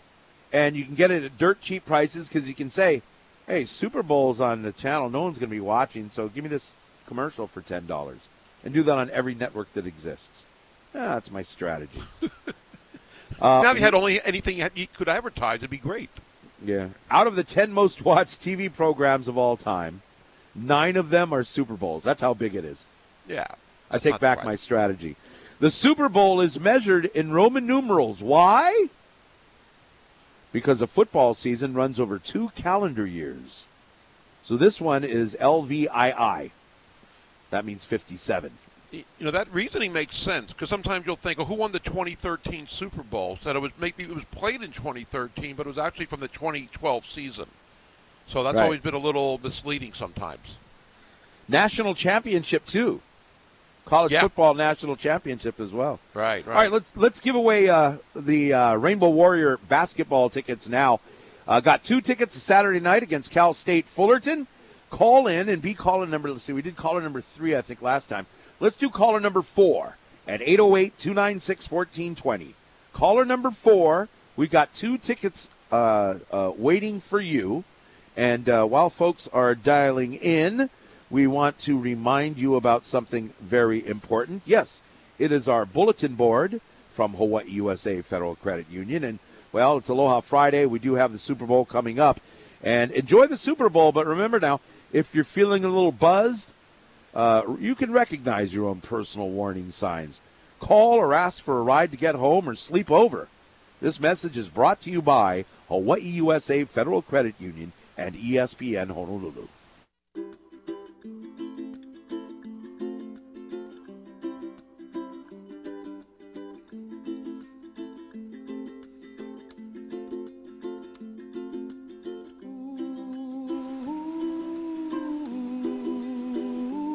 10 minutes in front of 8 o'clock with the sports animals. It's mostly sunny today. Gosh, got that high wind warning. And it's, yesterday was a wind advisory, but if you thought yesterday was bad, according to the National Weather Service, gusts up to 60 miles per hour today, and it's going to be around for a little while. But the trade's going to be 20 to 30, gusts up to 60. Be very, very careful. It's scary driving on those roads. I don't know if you saw some of the the photos on the different news outlets, whether it was a Star Advertiser or one of the television stations, but these telephone poles just come down. And yeah. Tanner Hayworth, back in the Paxa studios. Tanner, you mentioned something during one of the breaks. What was it? A street in Kalihi or whatever had like 5 telephone poles fall down? 5 of them. One street. It's like, whoa, you guys, can you dig the hole a little deeper next time when you put the thing in? But somebody got in a bad accident on the Like driving down. They ran into I think it was a downed tree. But, boy, that's crazy. I was a little, not afraid, but a little queasy yesterday driving in Manoa because luckily I live in a neighborhood, and I think where you guys live, Tanner, you're out in Eva, and Gary, you're in Waikele. There's no overhead power lines. But in some of these older neighborhoods like Manoa, the power lines are swinging back and forth like it was just crazy. I mean, and you're driving under them. You're going, please don't fall. Please don't fall. Let me get through this stretch. When you're driving on some of these roads and you're looking, I parked at Manoa Marketplace. And that's what it's called, right? Manoa Marketplace, yeah. I parked there for a second. And the only parking space available, because everyone's retired there, right? It's like 9:45 in the morning. The shopping center's packed. But the only open stall was under a tree. When I come back, there's a tree branch on my car. Now, luckily, it was it wasn't a super heavy tree branch. But I'm coming back to the car going, oh my gosh, I got so many dents in this car already. I have more dents in my car than any other car I've ever owned. I don't know why. Yeah, that wind was incredible. I was at a red light last night after the basketball game, and I literally thought at first somebody was shaking my car. I was looking out my window to see if there was somebody there. That's what it felt like. It was really strong moving the car. That was crazy. But it's gonna be like this for a little while too, though. That's the scary part. I feel bad for your FedEx and UPS drivers. You're driving down the freeway and a big gust of wind comes. It seems like it would just knock those trucks over, those vans over. It could. I also wonder about, like, you have Wahine softball starting tonight, first game of the season. I wonder how the wind might affect that at Manoa. You've got the soccer, high school soccer, all those outdoor sports. How could it not be affected by that? Depending on where it's played, I guess. But I just got a notification in all red on my Alexa saying high wind warning for Waipahu. I've never seen a message like that before. Well, I've been saying it all morning. There's a high wind warning. No, I mean, I've never gotten that on any tablet. I get the emergency weather on alerts your Alexa? emails. Yeah, on Alexa it came on It's not that early anymore, Gary. Yeah, I know. Come on, you can do it. But getting a notification like that, I've never seen anything quite like that. And last night, again, Josh and I were walking to the garage after the game last night, and we were seeing big branches all over the place. And again, I'm a big guy, and it almost moved me, the wind. I've been in situations like that maybe twice in my life, and it is scary. I mean, it's kind of funny when you talk about it later in a way, but no, being in that really, it was an eye-opener, that's for sure. The red light and just walking last night. Yeah. Anyway, be safe. Be safe out there. There was something that was canceled. Was it? There was something that, I don't know if it was golf. It was a golf tournament. Okay. There was golf on the Big Island. UH is playing. And I saw some results from the UH golf teams playing, a bunch of teams out of Hapuna. And then I looked at the results. Scott Simpson and his team is out there. And I see, this guy from Hilo's leading. He's 1 under and he's leading. And then I see later that everyone else is even. I'm all, what? That's crazy. And then I see, okay, after one hole, there were like 4 guys that were 1 under, and a bunch. Most of them didn't even tee off. So I think that would be kind of fun playing in that type of wind. No, you know what? I'm sorry. It would be fun to watch golfers play in these gale-force winds. But at the same time, it's probably not safe. Again, you're on a golf course with trees and all that kind of stuff, so it's probably just safer to just stay away. So I don't imagine that they would get that underway today either. Do you remember the scene in Caddyshack when it was like super windy and super raining and lightning and thunder, and they're still playing Bill Murray's caddying, I think, for the Priest. And he gets electrocuted at the end. I'm not giving too much away, but that scene kind of reminded me of that. I saw Stephen's. I'm not giving too much away. Well, I mean, if people haven't watched the movie, I'm not giving out a big plot part of it away. Gary, the movie's like 40 years old. I know. They Still had their classic, chance. though. I'm sure you're not upsetting anybody. Okay, so I wanted to make sure. Stephen Side told me at football practice yesterday it was really affecting the practice. That it was hard for anybody to do anything passing-wise because of that wind, and that was yesterday morning. Yeah, man. Anyway, guys, just stay safe. Drive safe out there. It is nuts. Well, it is National Umbrella Day after all, so you know who invented the elevator? The elevator or the umbrella? I mean the umbrella. Do you know who invented? I know who the umbrella? invented the elevator, but not the umbrella. No. The elevator was invented by some guy named Otis, but the umbrella was invented again. These guys have invented everything. It was invented in China. What wasn't invented in China? My goodness. All right, let's see. Coming up, NFL honors and top headlines next on ESPN Honolulu, 92.7 FM and 1420 AM.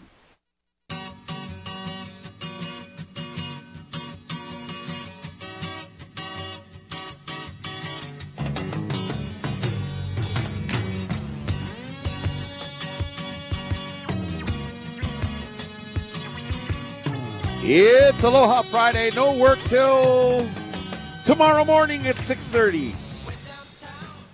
I'm going to have a good time tomorrow. It's the 34th annual Silver Streak Sunrise Walk for Seniors.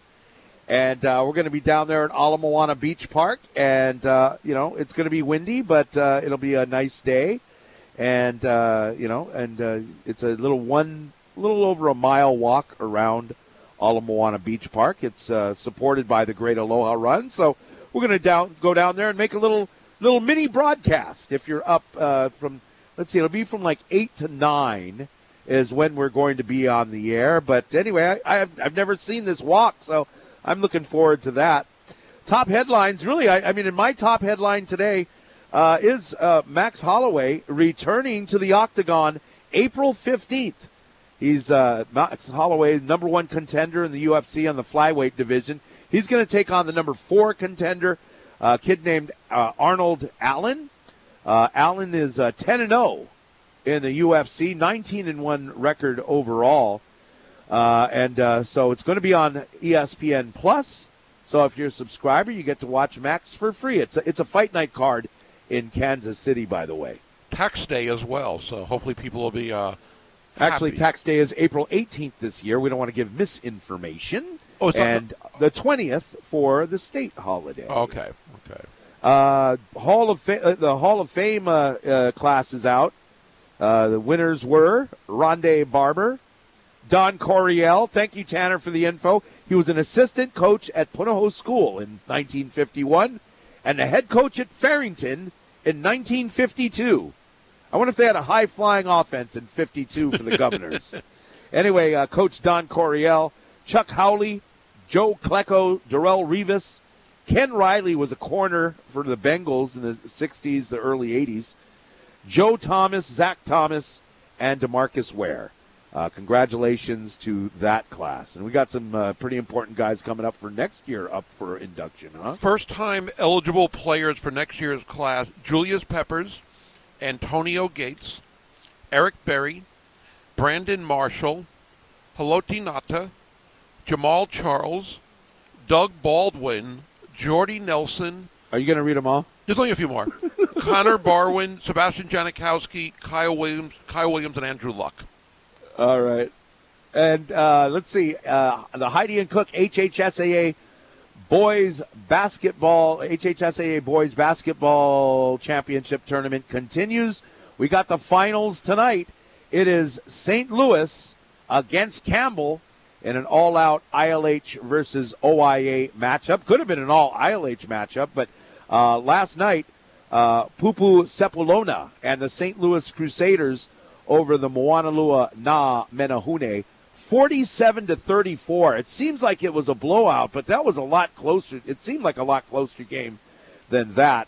On the other side of the bracket, it was Campbell Sabres beating up on the Spartans of Marino, 46-38. So that's your state championship game tonight. On the D2 side, the Red Raiders of Kauai, the University Junior Bows will be facing the Kohala Cowboys, both victorious in their games yesterday. It's going to be a University High and Kohala D2 championship game. And I know Kohala, big fan of them when I lived in the Big Island. They've had a lot of success in the D2 tournament over the years, so no surprise that they are back there where they've been over the years. And you said when that Campbell beat up on Marino, that was a double overtime game. So in the second overtime, it got away. I shouldn't say that. Yeah, it was double overtime, but that was a big win. Good for Campbell. They've had their magical season continues, I think, is how they put it at scoringlive.com. In the Motivate Foundation HHSAA Boys Soccer State Championships, Division I kind over here, number 1, Mililani, beating, I'm going to say it, King Kekaulike. Yeah. Because you can't just, they list it as Kekaulike. And it's like, well, did he become a prince? I mean, come on, King Kekaulike. Good point. Jaden Sotelo and Kai Martin with the goals for the Trojans. Number 4, Hilo over Punahou, 1-0. Good job by you, Michael DeCoito III, with your goal. Number 2, Iolani defeated Waiakea 3-2. For the Big Islanders, Azia Nelson, and I probably screwed his name up the third time today, and Tevin Atwal scored. For Iolani, Caleb Ibarra and John Bukowitz. Kalani beat number 3 Baldwin 3-0. Shane Fuse, Chase Kaetsu, and Ethan Center all scored for the Falcons. On the Division II side, KS Hawaii beat Wailua 3-1. Elisa Sheridan scored for the Bulldogs. For Kamehameha Hawaii, Elijah Dinkle and Micah Chung, they scored. Seabury beat number 4 Roosevelt 2-0. What's going on with your school, Stephen Tsai? What's going on, Matt Apana? Congratulations to James Haynes and Duke Romanchuk scoring for Seabury Hall. Island, and I'm guessing this is Island School, beat McKinley 11-1. Wow. I'm sorry, I don't have time to read 11 goal scores, but basically everybody for Island got in on the scoring column. And finally, Pac-5 beat Hawaii Prep 2-1. Daniel Villaplana Habiak scored for Hawaii Prep. And Joshua Kim and Mark Spencer, good job by you guys for the Wolf Pack of Pac-5. So high school, and we haven't even hit the spring sports yet. There's so much going on. I wonder how the wind might have affected those games yesterday. They're playing in Waipio, and I'm not that far away from Waipio, and I know how windy it is here and how it was yesterday. You would think it has to have some effect on those games. Hey, Gary, it's windy everywhere, not just in your neighborhood. That has nothing to do with what I said, but thanks for adding that. You just said I know how windy it is over here. It's windy. Trees and telephone poles are falling down all over the state. It's it's got to be crazy. If, like you mentioned, you had a good point bringing up Wahine softball, their game. I mean, how do you pitch in weather like that? I mean, it's like you hit like a routine pop-up. That thing might fly out and hit Freer Hall over there. Or I wonder which direction the wind is up there, because it could be where it helps the pitchers. I mean, if you got the wind behind your back and you're throwing, it might be harder to hit it. First of all, to hit it because it's going to be faster, and also to hit it over the fence because the wind is coming at you, if it is. Right. I mean, unless you're Jocelyn Allo, it doesn't matter. That thing's flying true. Out of there anyway, She's the right? exception. Hey, game day for the Rainbow Warrior volleyball team. They're back at it on the road against Stanford. We'll have that game for you 5 o'clock here on ESPN Honolulu. By the way, that'll be followed by the St. Mary's UH softball game. Brianna Lopez will get the start in the circle for the Rainbow Wahine. But Tiff Wells has got a good volley. We got a good challenge today against Stanford.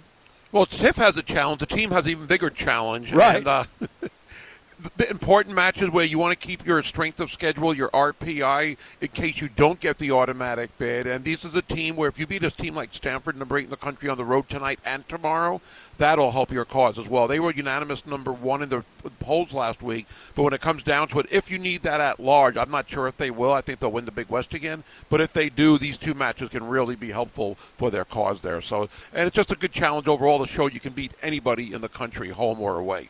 All right, and the Rainbow Wahine basketball, the really depleted Rainbow Wahine basketball team wins on the road over UC-San Diego. That final score was, what was it? 61-58. Thank you very much. But good job by Callan Spiller. And as always, Lily Wahine Kapu. On the men's side, Hawaii beats San Diego, but they struggled for a while. Again, having a hard time putting 2 good halves together. But Hawaii does come from behind to win 69-62. The Rainbow Warriors improved to 9-4 on the season. They're in 3rd place. And keep listening because we're going to give away another pair of tickets, too. Oh, I think we forgot to congratulate our winner before, too. I think it was Harry from Waikiki. Was it Harry in Waikiki? Henry in Waikiki. Henry in Waikiki. Harry. Henry in Waikiki. Thank you, Henry, for listening, and good job on you. But anyway, so Hawaii improves to 9-4 last night. Yeah, they're still tied in the Big West with Riverside. They're a half game in back of Irvine, and they're a game and a half in back of Santa Barbara. But you got to be able to win these games against teams. And again, San Diego's record, I think, was a little deceiving. They were short-handed last night. I believe only 9 players. Yep. With them, they're missing a couple of their big. But Hawaii did a good job. And the second half. Now, one of the things, when you say they had a hard time putting together 2 good halves, you're right. But in some of those earlier games when they did that, it was a bad half and a really good half. Last night, I think, it was really the first 12 minutes or so of that first half that they were really struggling. They finished the first half off strong to get within 6 points. But they didn't look good when they were down 17-5 early on. Yeah, but they got within 5 points. Then they gave up. Then they were down by 10. It wasn't like they stormed back. Now, they had a run. What was that run they had in the second half? What was it, like 17-0 or something? 15-0 run. 15-0 run. I mean, that's when they, really put it together. But, hey, you know what? A half is a half is a half. They don't measure it in quarters, and that's why I bring up this game and the 2 previous. One was a good first half, one was a bad second half, one was a bad first half, one was a good second half. They got to put 2 halves together. But plain and simple, according to Ron Gannat. I think again they played better in the end of the first half, so it wasn't a totally. Sure. No. I get what you're saying. But we measure basketball in halves, right? Well, I think we just measure it in games, actually, not really half. But you want to break it down any way you want. You can break it down in 10-minute intervals if you want to. All right. Hey, NFL honors last night. The Kansas City Chiefs. Patrick Mahomes won his second. He won his second career NFL MVP. So he's played 6 seasons now. He's got a Super Bowl and 2 MVPs. I mean, it seems like he has enough to get in the Hall of Fame right now. He's only the second player to ever get 2 MVPs by the time he's the age of 28. The other 2, Brett Favre and Jim Brown. Yeah. One went on to be a Hollywood actor and a great supporter in the community. The other, retired to steal from the poorest people in his state. You hear about Brett Favre is suing Shannon Sharp and Pat McAfee for defamation. Yeah. It's like, okay, I didn't do it. Then why did you pay the money back? Right? Yeah, I don't know if I want to even hear his version. This makes him look really, really bad. There are some bad things that athletes do or ex-athletes do. This one takes it to another extreme. Now, if it's totally true, and it seems like it is. He says he didn't know the money was from the, I don't know what it's called, welfare fund. He didn't know the money was from there. And, if it means anything, he wasn't the only millionaire who stole from this fund. There were many people, all the rich people in Mississippi got rich off of the poorest in the state. But when he says he didn't know, there were allegedly text messages that showed that he did know. And that's where I think there's a little, discrepancy there where people don't believe him even more so. Hey, you better be careful. You didn't say allegedly. He's going to sue you, too. That'd be kind of cool. All right, so anyway, congratulations. The MVP award goes to Patrick Mahomes. And just as I hoped, the New York Jets got the offensive and defensive Rookie of the Year. That's only the third time it's happened. Now, we talked about it yesterday, is that they did it when St. Louis, not St. Louis, with New Orleans a little while ago with Lattimore and Kamara. Who was it? Alvin Kamara. And then I didn't realize. I thought that, okay, it happened one other time, and I didn't know. It was the Detroit Lions in 1967. I remember it happened right after you graduated from high school. You were telling people about Mel Farr and Lem Barney. Huh? How's that? Wow. Lem Barney, Hall of Famer. But it happened then. I would have thought that it happened with the Chicago Bears in, I don't know, what year was it? 1965. In the draft, they had like second and third pick in the draft. Don't quote me, something like that. In that draft, they drafted Gale Sayers and Dick Butkus. I would have thought that those guys were offensive and defensive rookies of the year. Maybe Gale got hurt. Or maybe they just didn't start off as strong as they played or finished. Oh, they did. Believe me, they both did. I would have guessed the Pittsburgh Steelers with some of those draft classes they had in the early 70s that maybe that would have been the third team if I didn't know. Yeah. Other great guys got honored last night. Well, I just want to bring up one thing before we go a little further, but with players that got honored. The Jets, that was the best single day in New York Jets history since 1969 when they won a Super Bowl. I mean, to have all of those guys win the Rookie of the Year and Darrelle Revis, Joe Klecko in the Hall of Fame, it doesn't get much better than that. So they don't win on the field very often or often enough, but they did win off the field last night, so that was kind of cool to see. Brian Dable gets Coach of the Year. And I know yesterday we were all giving our picks because we love doing that for some of these awards. And I know we've had it down. All three of us had it either Dable or Peterson, Doug Peterson of Jacksonville, with what they accomplished. But I'm glad Brian Dable got it. I thought it was well-deserved. And even though Kyle Shanahan is a great coach, I don't think it was that exceptional because they already had a really good team. They were in the championship last year. And not that it was a surprise that makes Dable win it, but from where they were last year, the last several years, to what they did this year, not only making the playoffs, but winning a playoff game, which is what Doug Peterson did as well. I think you could have gone either way there, but I'm glad that Brian Dable won that, and that was nice to see. Geno Smith, comeback player of the year. I'm glad he won it. That was my pick yesterday. I think we all agreed there. Another to add to the great day of the Jets. Well, that in a way doesn't, because they let him get away, and they didn't showcase his talent as much as Seattle did, that's for sure. I know. I was joking, Gary. I know. But still, and I was glad for him. Again, I was down on him big time when he played for the Jets because it didn't work out. But I thought, again, that was great to see him get acknowledged like that. So I'm glad for him on that. And I didn't get to see the show. I saw some of the highlights with Kelly Clarkson as the host. Some of the things I saw her do was funny. Then they had George Kittle singing in the audience to the tune of one of Kelly Clarkson's big hits. And I forget the name of it right now, but it was really a bad singer. Like Simon Cowell would have had a field day with him on American Idol. He was that bad. But he changed the lyrics involving the 49ers. It was actually kind of funny, I thought. And then Kelly Clarkson would chime in every now and then. But I know they're going to have writers write the jokes and everything like that. But different kind of hosts that they've had, where they've had Alec Baldwin in the past and some other really funny people. But she looked like, for what I saw at least, did a pretty decent job. And so now we get the big game. I know that the two teams for the Super Bowl will be shut off from the media after today. The coaches will give their final speeches, and that will be it. Then it'll be kind of where they are secluded even more, and I don't mind that part at all. But it was kind of cool to see these awards last night, and I wish they would list the runners-up. I know in the NBA they'll list the voting at least, like how many votes everybody got. The NFL, I don't know if they do that. I didn't see that last night or early this morning. But I wonder if Jalen Hurts was the runner-up for MVP. And I don't think you don't get anything in your contract like a bonus for being – actually, maybe you do. I think some players might get, if you're a top 5 MVP, that player, if you get the top 5 votes, you do get some money out of it. And that's beside the point to me. It's just I just really was curious on how everybody else voted for the other guys there. Was it Saquon Barkley also on the Comeback Player of the Year award? Also, he and Christian McCaffrey were the finalists, as well as Geno Smith. I wonder who came in second. Yeah. Well, we can find that out. They release the information. Maybe we'll do that during the break.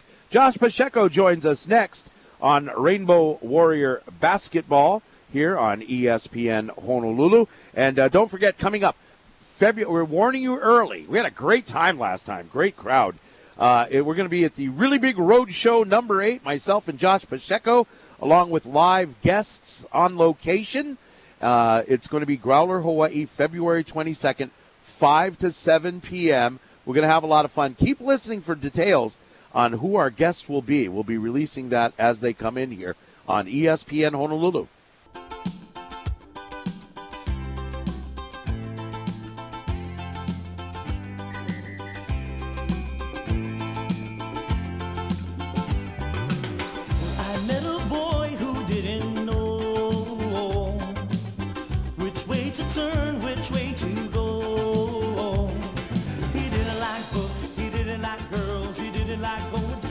Great win for the University of Hawaii men's basketball team last night. They're back in action tomorrow against Cal State Fullerton. Joining us now on ESPN Honolulu via the Aloha Kia hotline, the voice, but play-by-play for University of Hawaii basketball, getting ready for baseball and softball as well. Our very own Josh Pacheco. Josh, first of all, I had forgotten last night and a couple of days ago to wish you a happy birthday. So happy belated birthday! What was it like? Thank you, guys.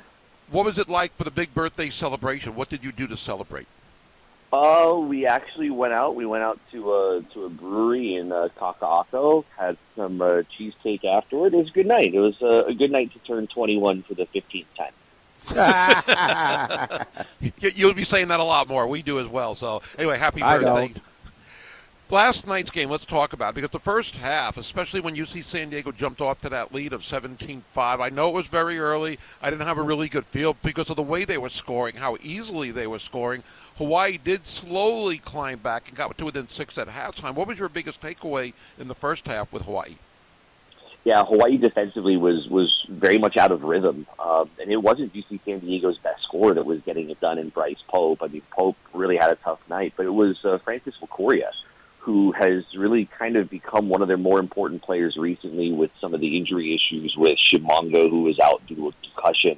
You know, Wakori has done a little bit of everything. And you know, Ranganat talks a lot about principles, defensive principles, you know, what they prepare for with every opponent and every player. And you could see kind of the trouble they had. I mean, Wakori had a couple of threes in the first few minutes of the game where he had it right at the top of the arc, and the defender playing underneath was well away from him. He was able to get a couple of threes away and knock those down. He finished one shy of his career high. So it came down to fundamentals and kind of following their principles, and they didn't do that. We have seen this team find itself in this position before. I mean, you have seen it very well at home. We've seen it on the road a couple of times as well, and they find a way to find some kind of positive momentum to take with them into the locker room. And, you know, Hawaii gets that basket right before the end of the first half, something we've seen before. They take some positivity into the locker room and come out stronger from it. And that was so important because their defense, which has been their calling card, their numbers statistically have been really good in conference all year long. Their calling card was not there for them. And they had to awaken from that challenge and did a lot better job of that in the second half. And again, having some of that momentum from a positive finish really did help them just kind of reset their focus. Really impressive second half by both Noel Coleman and Samuta Vea. They were okay in the first half, but boy, in the second half, they both became alive, and Samuta was doing everything. Noel Coleman started hitting threes and was just really effective. It was great to see that offensively from those two. We were reminded about Samuta Vea in that second half of the capability of the player he can be. We have seen many instances in which he'll take a shot that is out of rhythm, and then he'll take another one that's out of rhythm. And he took a few of those in the early part of the game, which is why he was taken out so quickly. Right. And so Ned came into the game. It was very obvious at that point that Samuta Vea did not have the feel of the game there. And given the team's start, Coach Ganat had to find a way to change that up, and Zohar Ned was that person to come in. But you could see in that second half, there was a three-pointer that he was open for. I want to say it was about with 4 or 5 minutes remaining. He was open for it at the right side angle, and he hesitated. He looked around. He was kind of halfway down, ready to think about shooting the basketball, and he looked left, he looked right, and he didn't take it. You could hear the crowd groan a little bit. And that was an unsure Samuta Vea, unsure about whether he knew that he was in the right rhythm and place to take that shot. And he gave it up. Hawaii would get an opportunity to attack for a better shot later in that possession. But after that point, as Avea kind of found himself questioning himself offensively, given how tough of a start he had in the first half, from that point, it was like the light turned on and he realized, okay, I'm not going to take it here. I know I'm not in a position that I can take this shot, but I know I'll find it. I know I'll find it when I get to the rim. I know I'll find it attacking the glass and getting a chance for an offensive rebound. I know I'll do all the things that will get me in rhythm, that will get me in the right point to take some of these big shots and change the game. He is such an energy guy that you could see how that fueled him. The crowd rose to the occasion. He rose to the occasion with the crowd as he found his place in that second half. And we're reminded of that because usually when he scores in bunches, the team wins. And they did again thanks to his burst in the second half. We had him on the Fans' Voice after the game, as you know, and I asked him about that. He said kind of like he let the game come to him, and he also mentioned the two dunks, especially the second half one. Oh, yeah. Which kind of woke him up as well as the crowd. And I think that was, just a dunk, you might say, but you could see him, again, just get more focused, more aggressive. And, again, when he does play like that, as you said, especially scoring the way he did, that usually results in good things. Josh Pacheco joining us here on ESPN Honolulu. Yeah, I wonder, did you ask him about the technical foul he got? No, I think that was for a flopping, though, so I didn't ask him about that. Yeah, I just thought what he thought about that. No, it wasn't a flop. Come on. One of the things, before I go any further, Josh, and you and I talked about it last night, I'm not sure if there's any update, but one of the officials, one of the referees had a hamstring pull last night, and I had forgotten about it until you brought it up to me after the game, is that this is the same officiating crew for tomorrow night. What do they do? Are there any contingency plans if that official is unable to go tomorrow? Yeah, I got That's one. a good question. Of course, Chris got one. has a contingency plan. What is it, Chris? Thomas Yoshida. Huh? Tommy, get out there. Put on your Foot Locker shirt and get out there. We need you, Tommy. I don't believe he's needed on OC-16 on Saturday, so that might be a possibility. They've done this now, I think, 2 years in a row, where the Big West, for cost's sake, the traveling crew they send on Thursday, they just keep there instead of flying them out the very next day and have them work Saturday. So we'll see if that official is fine to go. If not, I don't know if they can fly someone out. We have seen in instances, and I want to say it was either last year or 2 years ago, where there was a local official that was used. I think it was Tata Poe in an instance where an official, I think, either couldn't make his flight or whatever it was. So in an emergency situation, that has been done.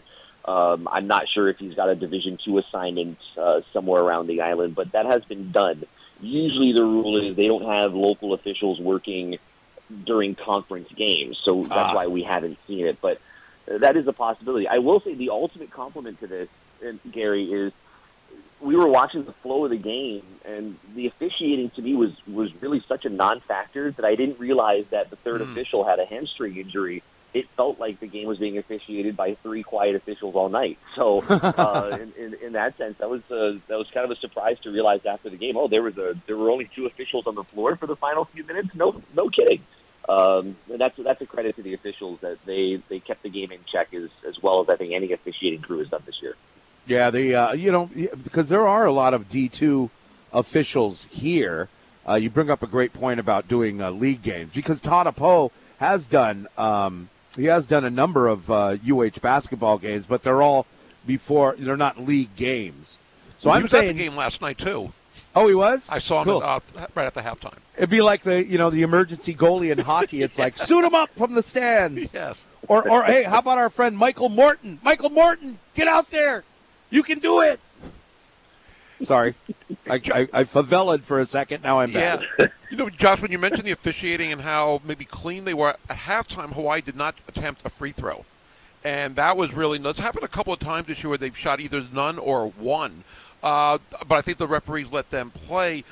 When you look at the standings, one last question. We'll let you go. I know you got a big day ahead. But for Hawaii in the standings right now, still in third place, but at least they gained a game on both Long Beach State and Davis last night. I thought that was kind of significant.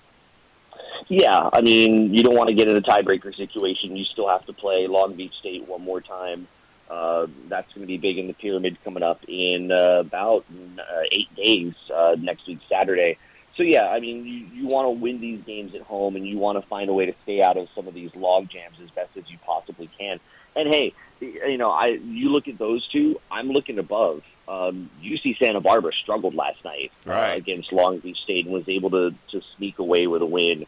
And UC Irvine, who was down for a period of time against Cal Poly, was able to sneak away a home win. So we can look at, tie for third. We can look at fifth and sixth and try to stay away from there. But I think the sight still has to be up because, as we saw last Saturday, the top three teams in the conference all lost last Saturday, and Hawaii was the highest standings team to win when they beat Cal Poly. There really are still plenty of opportunities for Hawaii to gain some ground as long as they take care of business. And I look at Fullerton on Saturday after that overtime loss back in early January as the game of the year of the moment because that's one, whether you want to look at a potential tiebreaker if you need to or just payback in general, that's a game that Hawaii certainly has circled. So that's going to be huge coming up tomorrow night. Well, I hope the wind doesn't affect the game tomorrow. Or the crowd, at least. That was a joke. Yeah, actually, true. All right, thanks, Josh. Thank you very much. We certainly love listening to you and Derek. What a great job you guys are doing, man. Good job. Thank you, sir. Appreciate it, guys. Thank you. Thanks, Josh. That's Josh Pacheco via the Aloha Kia hotline. Aloha Kia. See ya in a Kia. Oh, Cal State Fullerton. Fullerton State. I said that last night because of you. Fullerton State. They used to be called that. They used to be known as Fullerton State back in the day. But anyway, hey, you want to go to the game? Be caller number 2. You got to be fast. 808-296-1420. Caller number 2, we got a couple of tickets to you to the game. You'll also enter to win tickets to see Frankie Valli at the Waikiki Shell March 18th. So we're going to do that drawing coming up in a few minutes, too. So call in now. Caller number 2 gets it. Now, if you're a little young for Frankie Valli and the Four Seasons, Disney Junior's coming to town. Yeah. Disney Junior live on tour. March 18th and 19th at the Blaisdell Concert Hall. All your kids' favorite Disney friends are going to be there. Mickey and Minnie and Donald and Daffy and everybody else. Also, Marvel's Spidey and his amazing friends. Huh? That's like this little cartoon with he's like a little kid Spider-Man. And he has like 4 friends. They're all different types of Spider-Mans too. You can tell that my grandkids were visiting from the mainland for about a week. Yeah, right. Marvel's Spidey and his amazing friends will be there too at Disney Junior Live. Get your tickets now. They're on sale at Ticketmaster.com.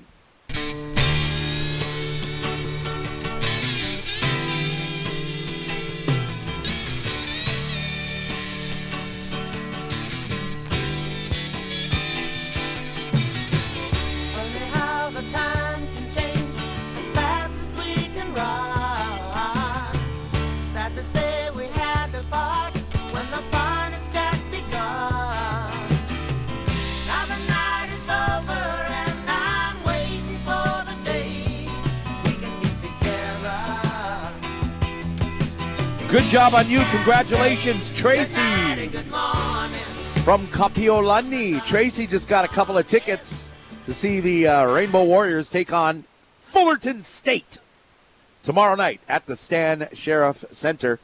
And earlier today we were talking about the NFL awards, and congratulations to the New York Jets. They did something that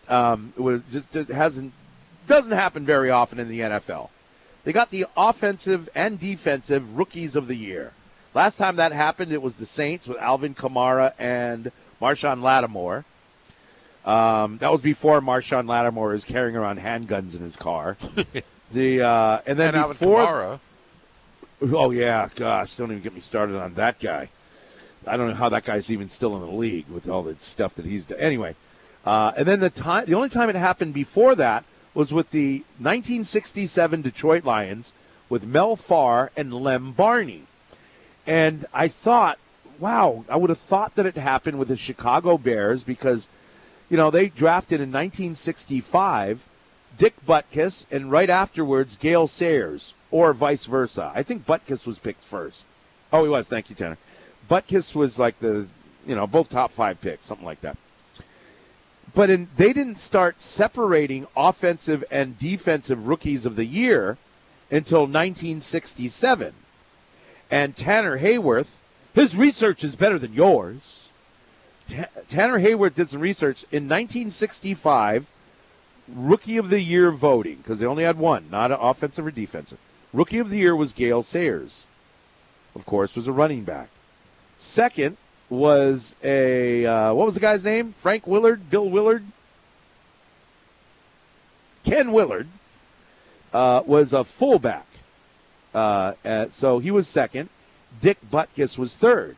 So if they had separated offensive and defensive rookies of the year, the Bears would have got that in 1965. What a crazy draft that was. You get 2 Hall of Famers back to back. Now the Steelers beat that in 1974 when they got 4 Hall of Famers in one draft class. Crazy, man. Who was it? Let me see if I can go off of memory. It was 1974. Was it Jack Lambert, Mike Webster, Lynn Swan? I want to say John Stallworth. Not Jack Ham? No, Jack Ham was there before Jack Lambert. But yeah, Jack Ham he's in the Hall of Fame, but he was there, with Andy Russell and him were pretty established already. Jack Ham from Penn State? No. Lambert's from Penn State. Oh, he's from Penn. Okay. What I wonder about the Bears. Wait a minute. What did you say? What did you just say? I said Penn State. Yeah. Jack Ham is from Penn State. Jack Lambert is from not Penn State. Gary, during the break I'll teach you about football. Really? It's a hard one. I'm giving you a hard time. Kent State. Oh, I was actually thinking that for a second. Yeah, Kent State. Pretty amazing. Hey, real quick on Kent State, because James Harrison went to Kent State. On State. who? Real quick on who? Kent State. Yeah. Because James Harrison went there. Sure. It was the anniversary a couple of days ago of the fumble return for like 90-something yards in the Super Bowl against Arizona, and there was a little mention on that on Twitter, and they said Mike Tomlin was asked about that, I guess, recently, and James Harrison was talking about it as well. And he said when he ran it for a touchdown, Tomlin approached him and just said, "Great play," and he goes, I'm really tired from that run. But that was an incredible play, but that's what made me think of Kent State as well. But going back to the Bears with those draft picks, they had to be both first-rounders, obviously. So when you're drafting twice in the first 10, like the Jets did with Sauce Gardner and Garrett Wilson, you're going to have a much better chance. Very rarely will the team get 2 picks in the top 8, top 10. Giants did it last year. Jets did it last year. And obviously the Bears did it back then when there weren't as many teams. Also, that even more impressive, though, that they were able to draft great players like that. By the way, before we go to break, famous alums from Kent State in the NFL. We mentioned Jack Lambert.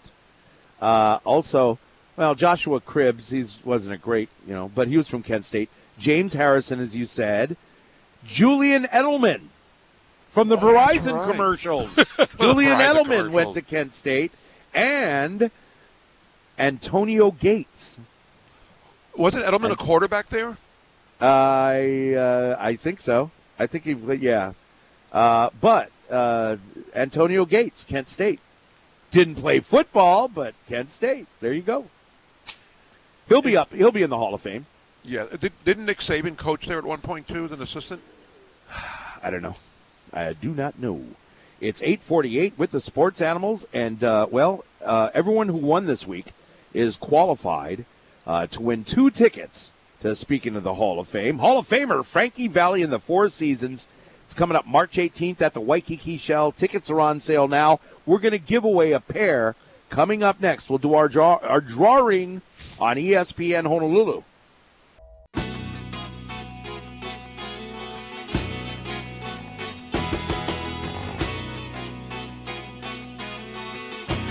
The BAMP Project is bringing Frankie Valli and the Four Seasons to the Waikiki Shell March 18th. Tickets are on sale now. We're giving away tickets here at ESPN Honolulu. And Tanner Hayworth has our qualifiers from this week. He has them in a, what did he have last week? An expensive jar. What an were you guys doing? expensive glass jar of. I have no idea what happened to it. It's like someone must have stolen it, melted it down or something. Put it somewhere else. I don't know what happened to it. Wait a minute. Who was there last? Was Elizabeth Me, last? I was there studio? last. Or Keegan. Must have been Keegan. Keegan or Elizabeth back there. They took the expensive jar home. How expensive was it, actually? Now I have to put all these names on the floor and just blindly pick. You don't have a soda cup around, I guess. You think we'd have the budget for this? As Rick Dees used to say on the radio, we have no budget. Okay, so throw them on the ground. See which one turns face up or something. How are you going to do this? I mean, I just did that, and one did turn face up. All right, and who is it? It looks like it is Mike, earlier winner from today. Mike from Diamond Head? Yeah, Mike from Diamond Head. That always happens that the person from this day is the actual winner. Well, congratulations, Mike from Diamond Head. Not only did he win Rainbow Warrior basketball tickets from his official audio home of UH Sports, also, hey, you know what? I'm gonna go ahead and just make us the official radio station of Frankie Valley in the Four Seasons. He's got a date night tomorrow night. He's got date night on March 18th. Good job. Yeah, Frankie Valley is a great concert. I've seen him twice here in Hawaii and on Oahu, and you're going to love that concert. Still sounds great. And, Super Bowl coming up. We haven't given a prediction, and I've been going back and forth almost every day thinking it could be this team or that team, Philly or KC. I'm leaning towards Kansas City today. I know the Eagles are favored. I know they've got that great defense. I think experience is going to be a factor in this game, whether it's the coaching experience or the players who've been in the Super Bowl, and a lot of these Chiefs have been. So I'm going to go with the Chiefs by 3 in this game. There's about 7 guys on the Eagles who were on their last Super Bowl winning team. I'm going to still say, and I don't, you know who I'm going to be rooting for? I'm going to be rooting for whoever's behind at the time. That's who I'm going to be rooting for. But I think if you want a prediction out of me, I'm going to stick with the Philadelphia Eagles because of that, probably one of the best offensive line we've seen in a Super Bowl, and they got such a great defensive line. It's the guys in the trenches are going to win it for the Eagles. That's what I'm going with the Eagles, and I'm again going with I'm going to go with 24-17. Artie Wilson and On Point coming up next on ESPN Honolulu.